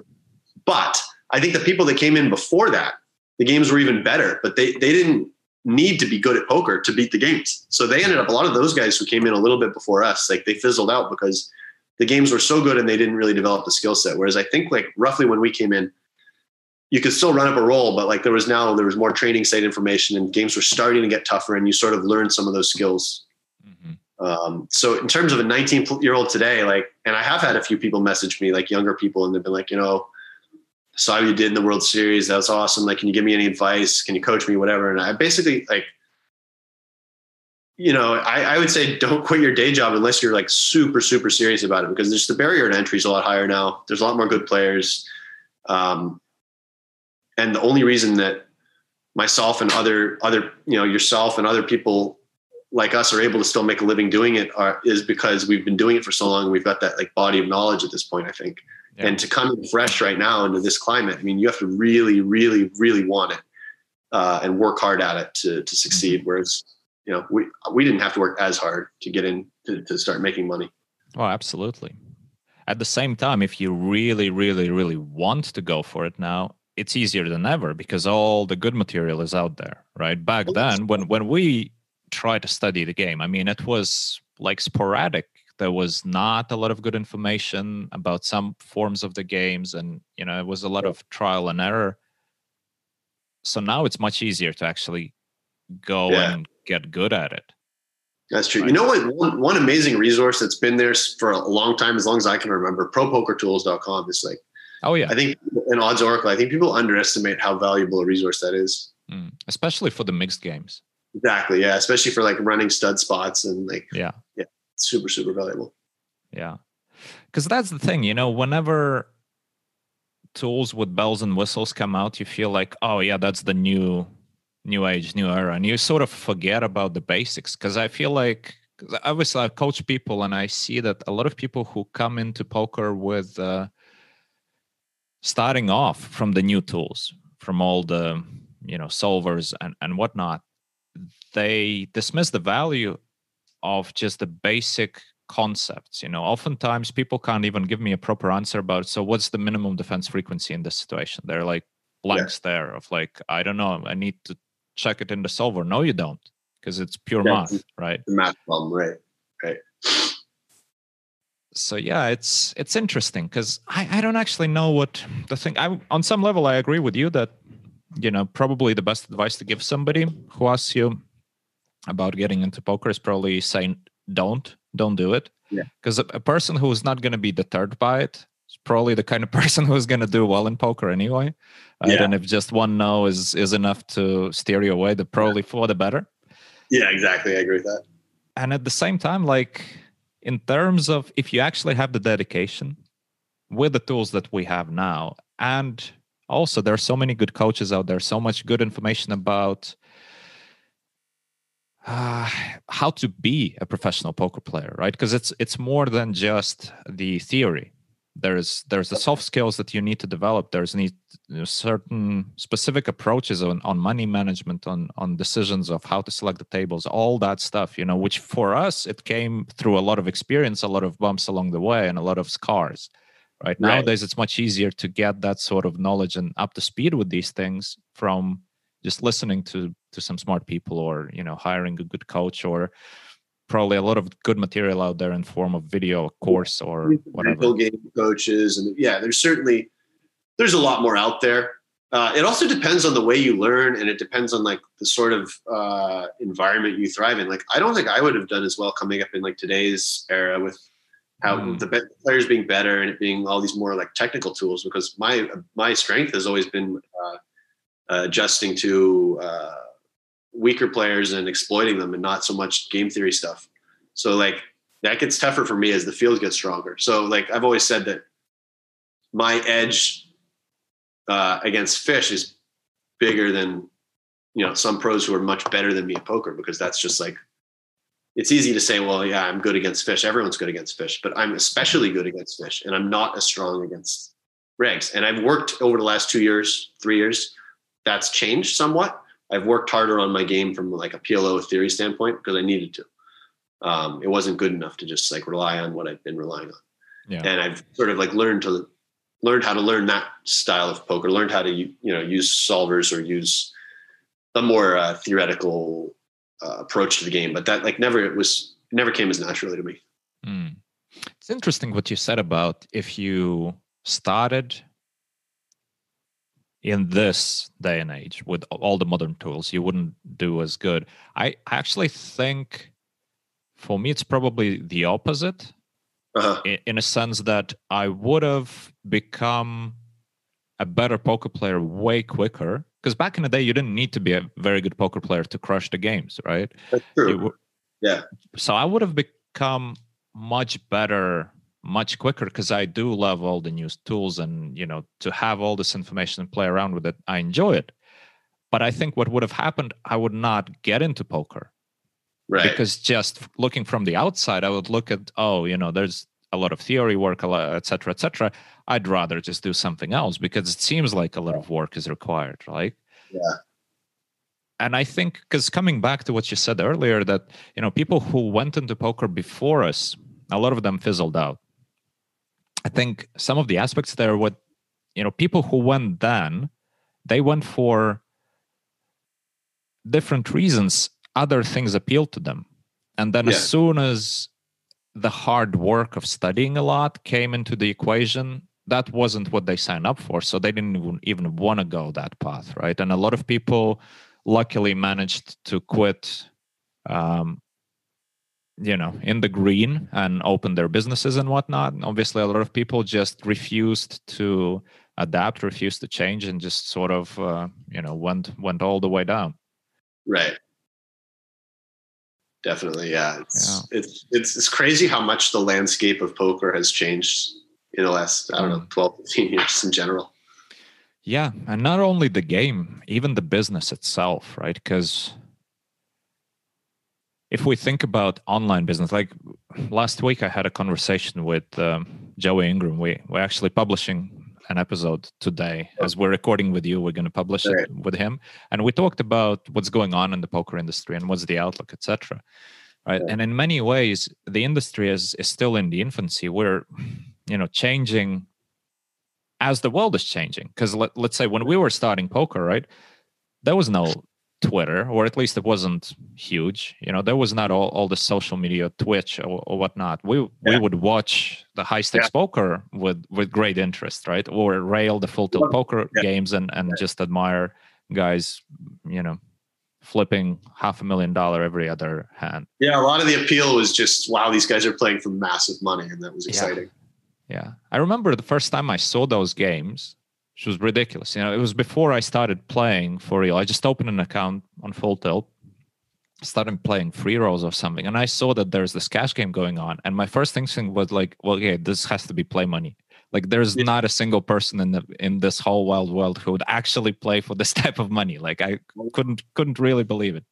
Well, actually, when I was in Amsterdam, that 3 months I was telling you about, that was when some of the biggest pots, I don't know if those records still hold up, but like those Antonius versus Isildur, I think they played the biggest pot of online history at that time, and it might still be the biggest. I don't know. Like it was like a $1.2 million pot, and I was railing it live when it happened, actually, which was crazy because they were playing that they were like three tabling. I think it was 500 1K PLO, but there was a mandatory 3K raise and a mandatory 9K 3-bet. So they were effectively playing 3K 9K PLO, which is just insane to think about. Yeah, it's crazy. Oh, Isildur. We talked a bit about him also with Raul Gonzalez. I don't know if you know Raul Gonzalez. Another name. Well, a screen name, right? Because it's a football player originally, but screen name Raul Gonzalez on PokerStars. He used to be Sun Iker on Full Tilt Poker. Who is that guy in real life? What's his name? Folke. I mean, I don't know if you've met him. He never plays live. You never seen him. He never plays live. I mean, he played some events, but he just doesn't travel for live poker at all. I think I did play live with him once, though. He's a German guy, right? He is a German guy. Where did you play? So I might be wrong it might be a different screen name I'm thinking of, but it was World Series of Poker Europe 25K 8-game event in Rosvedov 2019. It might have been somebody. I might be wrong on the road. Does he have like a backing conglomerate or something? Raul, or maybe it's somebody else. I mean, he is doing some backing, backing conglomerates sounds pretty fucking incredible. Maybe but I don't know if you played him. Maybe you played one of the other German guys. I don't think he traveled for Live Poker 2019. I don't know. Okay. Regardless, I mean, we talked a bit about, he battled against Isildur a lot, and now he retired. Raul Gonzalez did, and he posted some graphs, and it was really, really interesting conversation. Also, he's a mixed game player. He transitioned from Hold'em and went into the highest stakes mixed game there are in the world of online poker. So it's quite interesting. And it's interesting what happens to, like, how can you even think about what goes through their mind? Like Antonius and Isildur, right? 1.2 million pot. Like, what the hell is that? How do you wrap your mind around it, right? Yeah. I don't know. Insane amount of money in one hand. Like, imagine it's not even a tournament which just goes on for like you're investing a week of your life into it. It's just like snap of the fingers, and that's it, right? Yeah. And obviously, bigger pots have been played in live poker. It's crazy. It's absolutely sometimes crazy. I wonder though, like when you see these big high stakes poker, I wonder how much of that was throughout the years was always people like playing on their own money. Like, there's probably some sort of action swapping, action sales going on, like when you're looking at those old high stakes poker games, but who knows? I mean, those guys did just have a lot of money then too. Poker was easier, and there was like a lot of sponsorships and stuff available too. Yeah, but I mean, sure, there was some backing and staking and whatnot going on. There still is at the highest stakes, but there are a lot of people who are just rolled for those games. They play their own money, and the craziest thing is that I know that some of the games that are running in the online world, they're actually cross-booked. So we're looking at like whatever super high stakes already, but in reality, they're even higher stakes. Yeah, right. Because just the poker sites just don't offer stakes high enough for some of these guys, which is like, well, Of course, there's the crypto guys too. Like there's guys who got super rich in crypto who are already poker players, and now they've like 100x their bankroll, and they can play really big stakes. Yeah, I remember. I think it was 2017. When was the first high score, so to say, for crypto people? That was 2017. I think December 17. Yeah, and I was in Vegas in that December 17. I remember like the only table talk was about the price of Bitcoin. That was so funny. We were probably actually playing together a lot in that time. I think now that I think about it. Yeah, maybe. I remember that. You were playing a decent amount at the Win, right? As well as Arya. I mostly was playing Bellagio, but whenever I got into a game in Win, which is basically whenever a good game was running, I would try to go there. So yeah, we played like I think 1 year we played a decent amount in Win. Matt was I think I played with you more at the Win a game. than at the Arya. Yeah, I didn't play with Bellagio myself. Yeah, I was mostly in Bellagio and then Aria occasionally, just if the action in Bellagio was not amazing, which happened. So were you playing a lot of No Limit at Bellagio? No, not at all. I just play PLO. Or just the PLO there. So like quarter 50, 50, 100? Yeah. And I never liked those games as much because I thought that like the 50, 100 especially, it plays very shallow, doesn't it? I guess it depends. It really depends, yeah. And it also... Because, like, you see, I like to start games. I like to show up in the morning and I start the table, and then I probably leave around dinner, and I just, play that way. So when I start, obviously, everybody's pretty short, myself included. Towards the end of the day, hopefully, everybody's pretty deep. Otherwise, the game sucks, right? Yeah. So it usually just goes all the way from, like, shallow stakes to high to more action, and... if the game's good, you're gonna have like straddles running and the usual stuff. So, then again, I think what happens in Bellagio, which doesn't happen in Aria that often, in Bellagio we would be just content with keeping the table alive for like 5 days in a row, just like the same regs playing each other, and like fuck it, we're here, we're stuck here, we might as well play, and eventually somebody's gonna show up. That doesn't happen that often in Aria. You don't see just the same regs just battling. Yeah, it's true. We used to do it at the Win a lot. There's like 4 of us that would always start the game, and we would battle for a while, and people would jump up. People have started cherry picking more, and now, of course, there's the private game situation too, which is hurt the high stakes below. Yeah, what's your take on the private games within the casino or semi-private games? Because they're not even called private games. It's just like. There's a waiting list which somehow miraculously always shows up. Yeah, I mean, I'm not a fan. And I mean, maybe it's partly because I haven't been getting in a lot of those games, but I just don't like it conceptually. I'm okay with like a fixed starting lineup even, but I think that there should be a proper waiting list where anyone can show up and get on the waiting list. And of course, they have ways around that.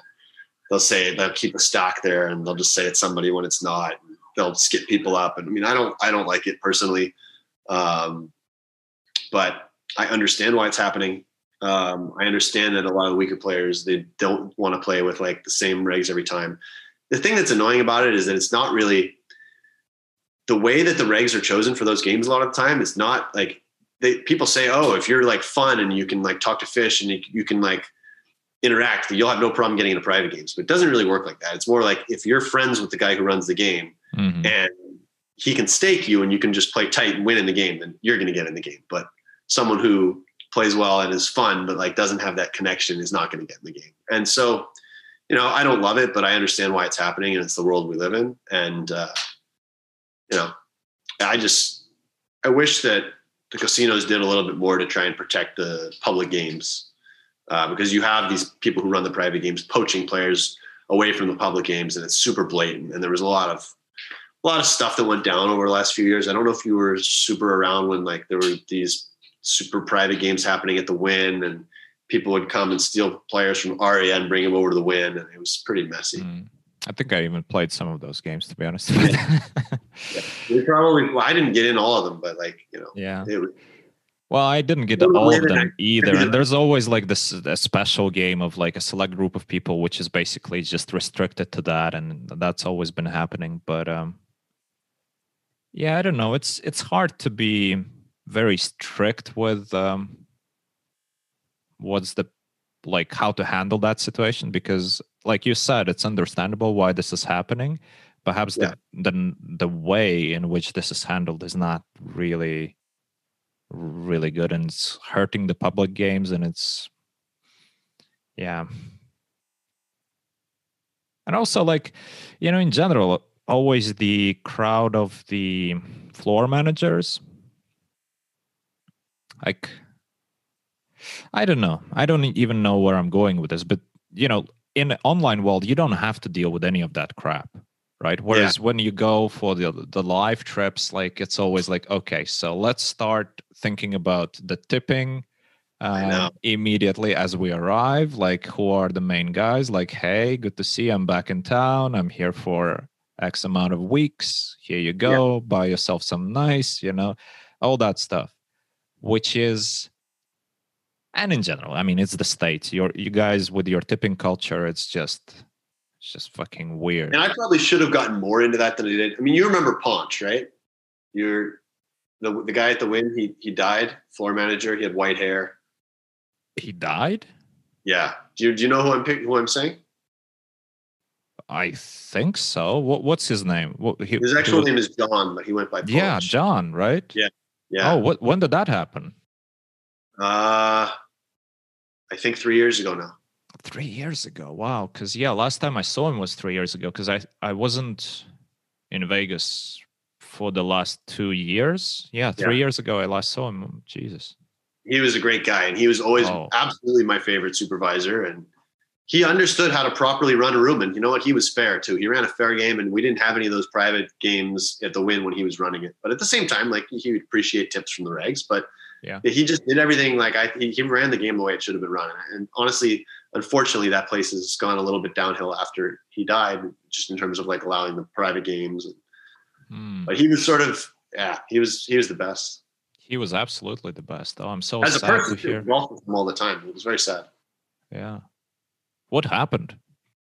He had a heart attack. Oh shit. So, yeah.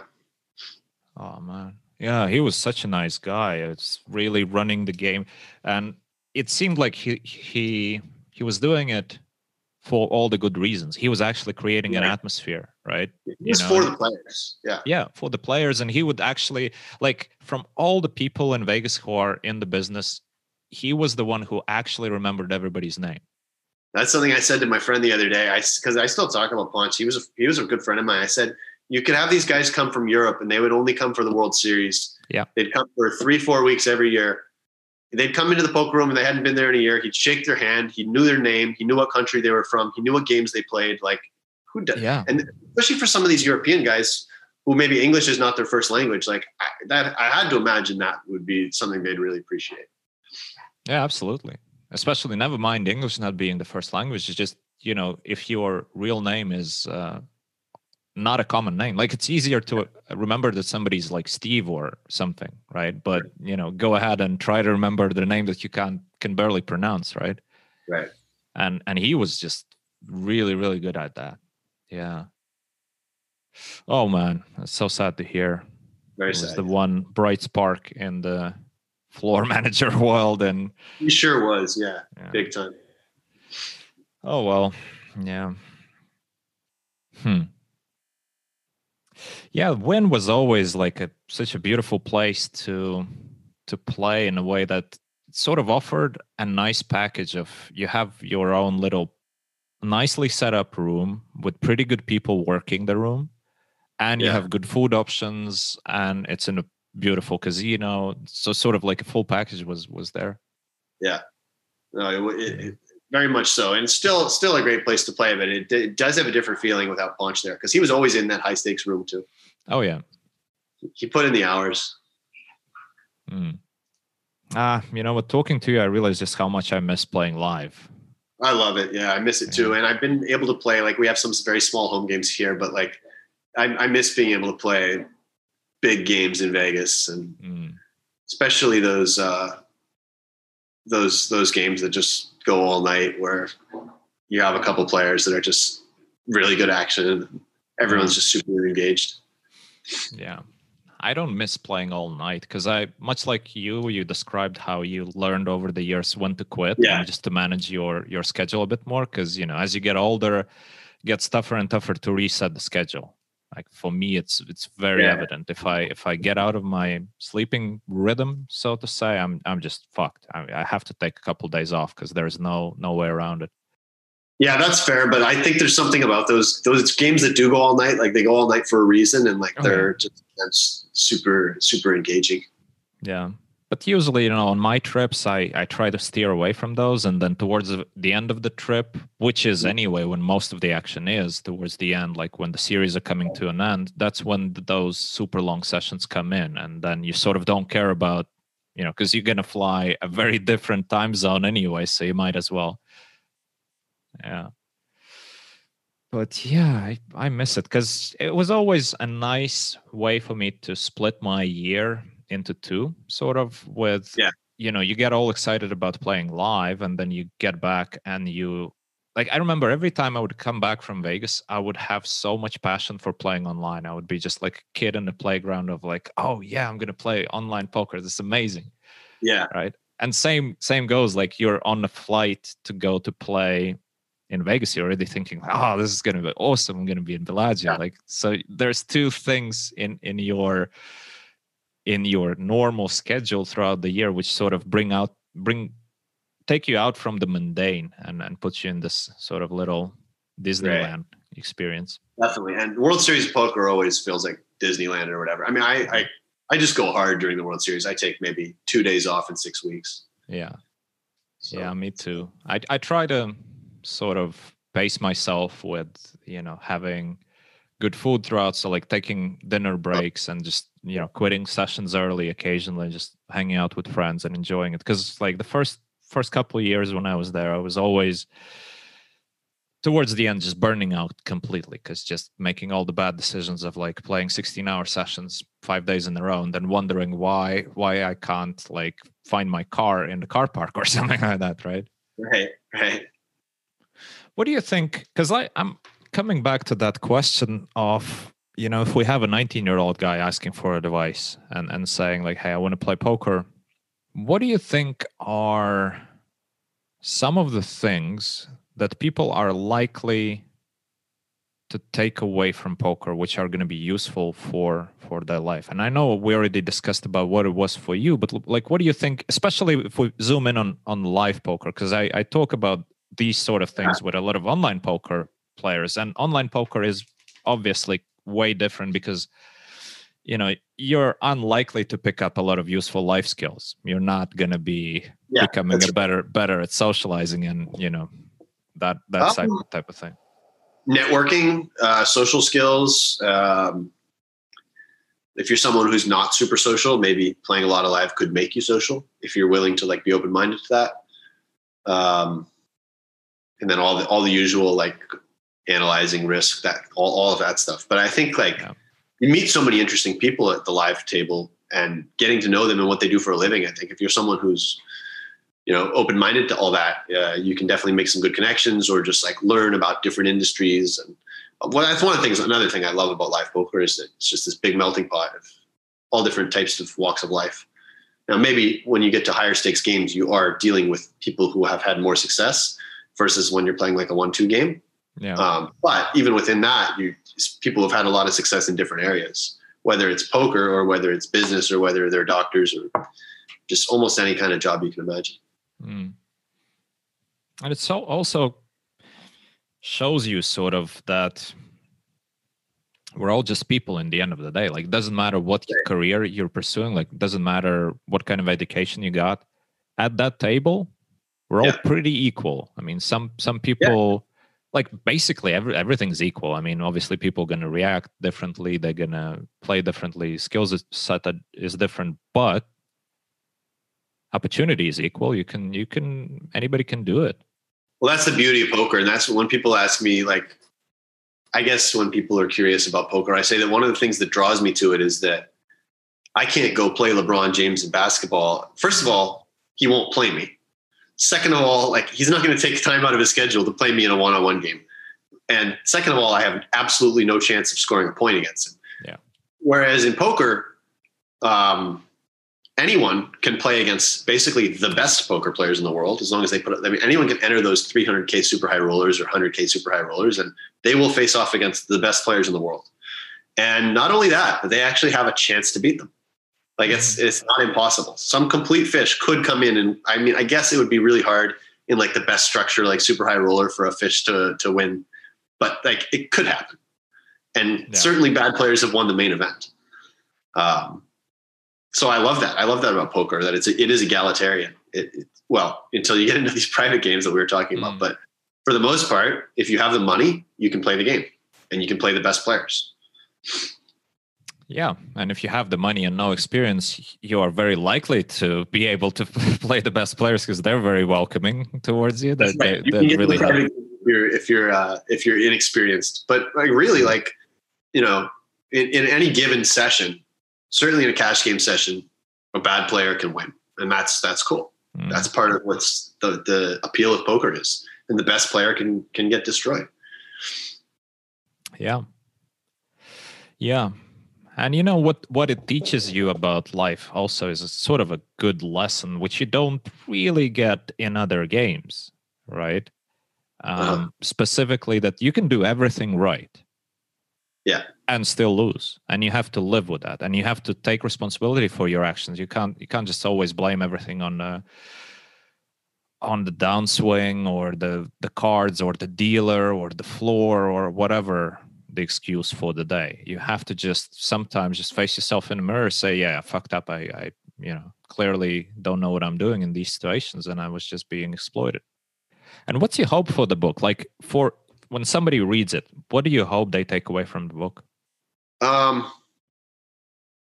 Well, I want people to just learn what it is that you and I and so many people do for a living, that we have to answer all these questions all the time because people don't know what it is. Understandably, I just think it'd be cool for like someone who doesn't understand maybe someone who's never played poker, doesn't understand what it means, to be able to pick up this book and say, okay, well, I didn't learn anything about what range to play in the cutoff, but I learned about, what the poker lifestyle is like. I guess it's like, the movie Rounders, I think, actually does a pretty good job of encapsulating the live poker lifestyle to an extent.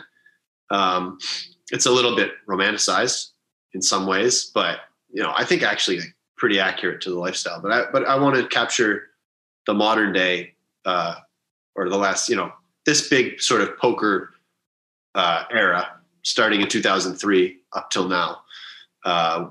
What it's like for someone playing, and it's with a focus on live poker for sure, but what the whole lifestyle is like, living out of a suitcase sometimes, and the ups and the downs, and how backing works, and how you can lose money in dumb ways, and the highs and the lows. Yeah, just all of that. Yeah, it's interesting. Definitely something that would be good for people to have. Because once again, when I ask you what's your best advice for somebody who's asking for your opinion getting into poker, it's like, don't do it. At the same time, you want to bring out this book. I guess it's like a filter upon filter of a certain type of person who's really like, this game is for them. They're gonna go through all the doors anyway. Yeah. But in terms of the book, I definitely wanted to appeal to as broad of an audience as possible. So right. I guess avoiding the technical stuff, or definitely glossing over it maybe, but because there might be times where I want to talk about a hand, but I'll just dumb it down and talk more about like the the people in the hand and like why I'm making the decisions I'm making than about anything like the actual mechanics of the game, I guess. Mm-hmm. Are there any books that you look back to and think like they sort of influenced your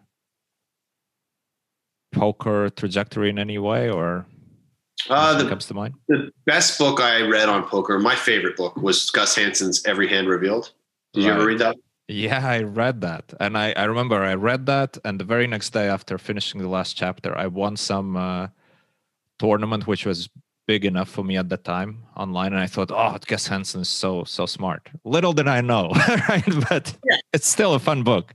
It was really fun. A fun book. And like, look, it's not like some high level book in terms of the theory itself. But honestly, like, I think he does have like something that some of these other people don't have, where I think he is fairly like intuitive, and sort of like almost like the style I started with, I guess.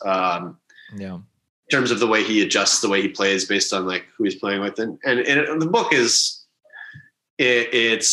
not like something like The Theory of Poker or like one of those like super technical books, but very, very interesting read. And I just love the format of it. I loved how he just recorded every hand. Yeah. I remember feeling the same way about that book. I was really blown away by it. And especially like when the very next day I actually win a tournament for like 3K or whatever. Felt like that was before I even started playing professional. I think I was just still having fun with poker, and I thought like, oh wow, this is amazing. But with these things, like, what is the best advice that you can get? It's the advice that you're ready for, right? Somebody might be spilling like the biggest GTO theory gems on you, and you're just like, it's coming one way and coming through the other way. You just can't absorb the information. Sometimes you just need a different way to look at the game. All you need. And that book definitely gave that to me. Just this aggressive, weird, exploitative style that he had, and just the way he thinks through the hands. It was just like peeking into a good player's, and no doubt he was a good player for his time in that tournament. Did all right. So it was useful for me, for sure. Definitely. And there were also some videos. I remember the site Deuces Cracked? Yeah. So I watched a video by Krantz on Heads Up No Limit. And the very next day I had like one of my biggest ever wins online in terms of number of buy-ins. I won something like 65 buy-ins playing 50 cent a dollar heads up. Or it might have been buy-ins in a one day. It wasn't quite that much, but I think it was like, it was $6,500 and it was 50 cent a dollar and 1-2. So I think it was maybe like 45 or 50 buy-ins total. It was a lot. It was crazy. And I just felt like, obviously he ran like God, but I felt like something in his video had really just resonated with me. And it was like one of those aha moments. And I had like changed the way I was seeing Heads Up No Limit. And of course it would be fun to go back and look at that video now. I don't know how well his concepts held up at the time. And it's just funny to think about the way I used to play Heads Up No Limit. I'd love to just see like footage of how I used to play Heads Up No Limit. But I mean, obviously the game's evolved a lot. But yeah, that's the thing. I talked with a lot of people from, our era, let's call it that way, the people who started playing poker around the same time as we did. Yeah. And there's a lot of good experiences and bad experiences in terms of like you start exchanging information with other players, and sometimes it's for the better because you actually they put your thoughts in the right direction and there's some sort of synergy, and sometimes it's for the worse because you sort of sink down in the swamp of the bad ideas because nobody knew what are good ideas, what were bad ideas. Everything was just like trial and error and no real math behind it, and just a lot of field play and a lot of observation, like selection bias. Oh, I kept winning with this strategy, so it must be right. So there's a bit of that as well, just a sort of variance in terms of how good the information is. Yeah, no, definitely true. Yeah. But it's still valid to this day. Like sometimes the most important thing that you can get is just a peek into somebody else's mind, like how they think about the game. Yeah. And that's all you need, because that might be that missing piece. Because even we talked with Vladimir Kramnik, the world chess champion, on the podcast, and I asked him, did he have that moment when he was already at very high level, when he just heard one thing which sort of changed the trajectory of his chess career? And he said that, yeah, absolutely, there was more than one, and one he remembers specifically, like he was listening to a lecture from another very high, really good player. He was just giving a lecture, like a master class, and he didn't even prepare for the lecture. It was just like sort of something that he did because somebody asked him to do it. Yeah. And for Kramnik, there was like this little gem. I don't know what exactly, because we didn't go into details, but there was something that sort of made him change the understanding of the game in some big time. And it's incredible how, sometimes things like this just show up in unexpected places because you're just in the right mindset to receive that information. Yeah, you just get this like little, and you just never know when it's going to be or what it's going to be. And it's just this like one little moment, whether it's just an interaction with somebody or something you see or watch or read, and it can like flip a switch in your brain and help a lot for sure. Yeah. Oh, well, Alex, it was such a pleasure to talk to you, because I really got back into the scene of like, live poker and how beautiful it is. And it's and I had some flashbacks to some of those games we were playing. Like it's like sometimes you kind of forget about the different eras of live poker and stuff. But like, I definitely miss those high stakes win Bellagio Aria games. Yeah, we'll get back to them at some point. And even the mid stakes, and the low stakes, because we've been through that grind as well. It's not, it's not all. I still play a lot of 5-5, 5-10, just because I love it. I love it.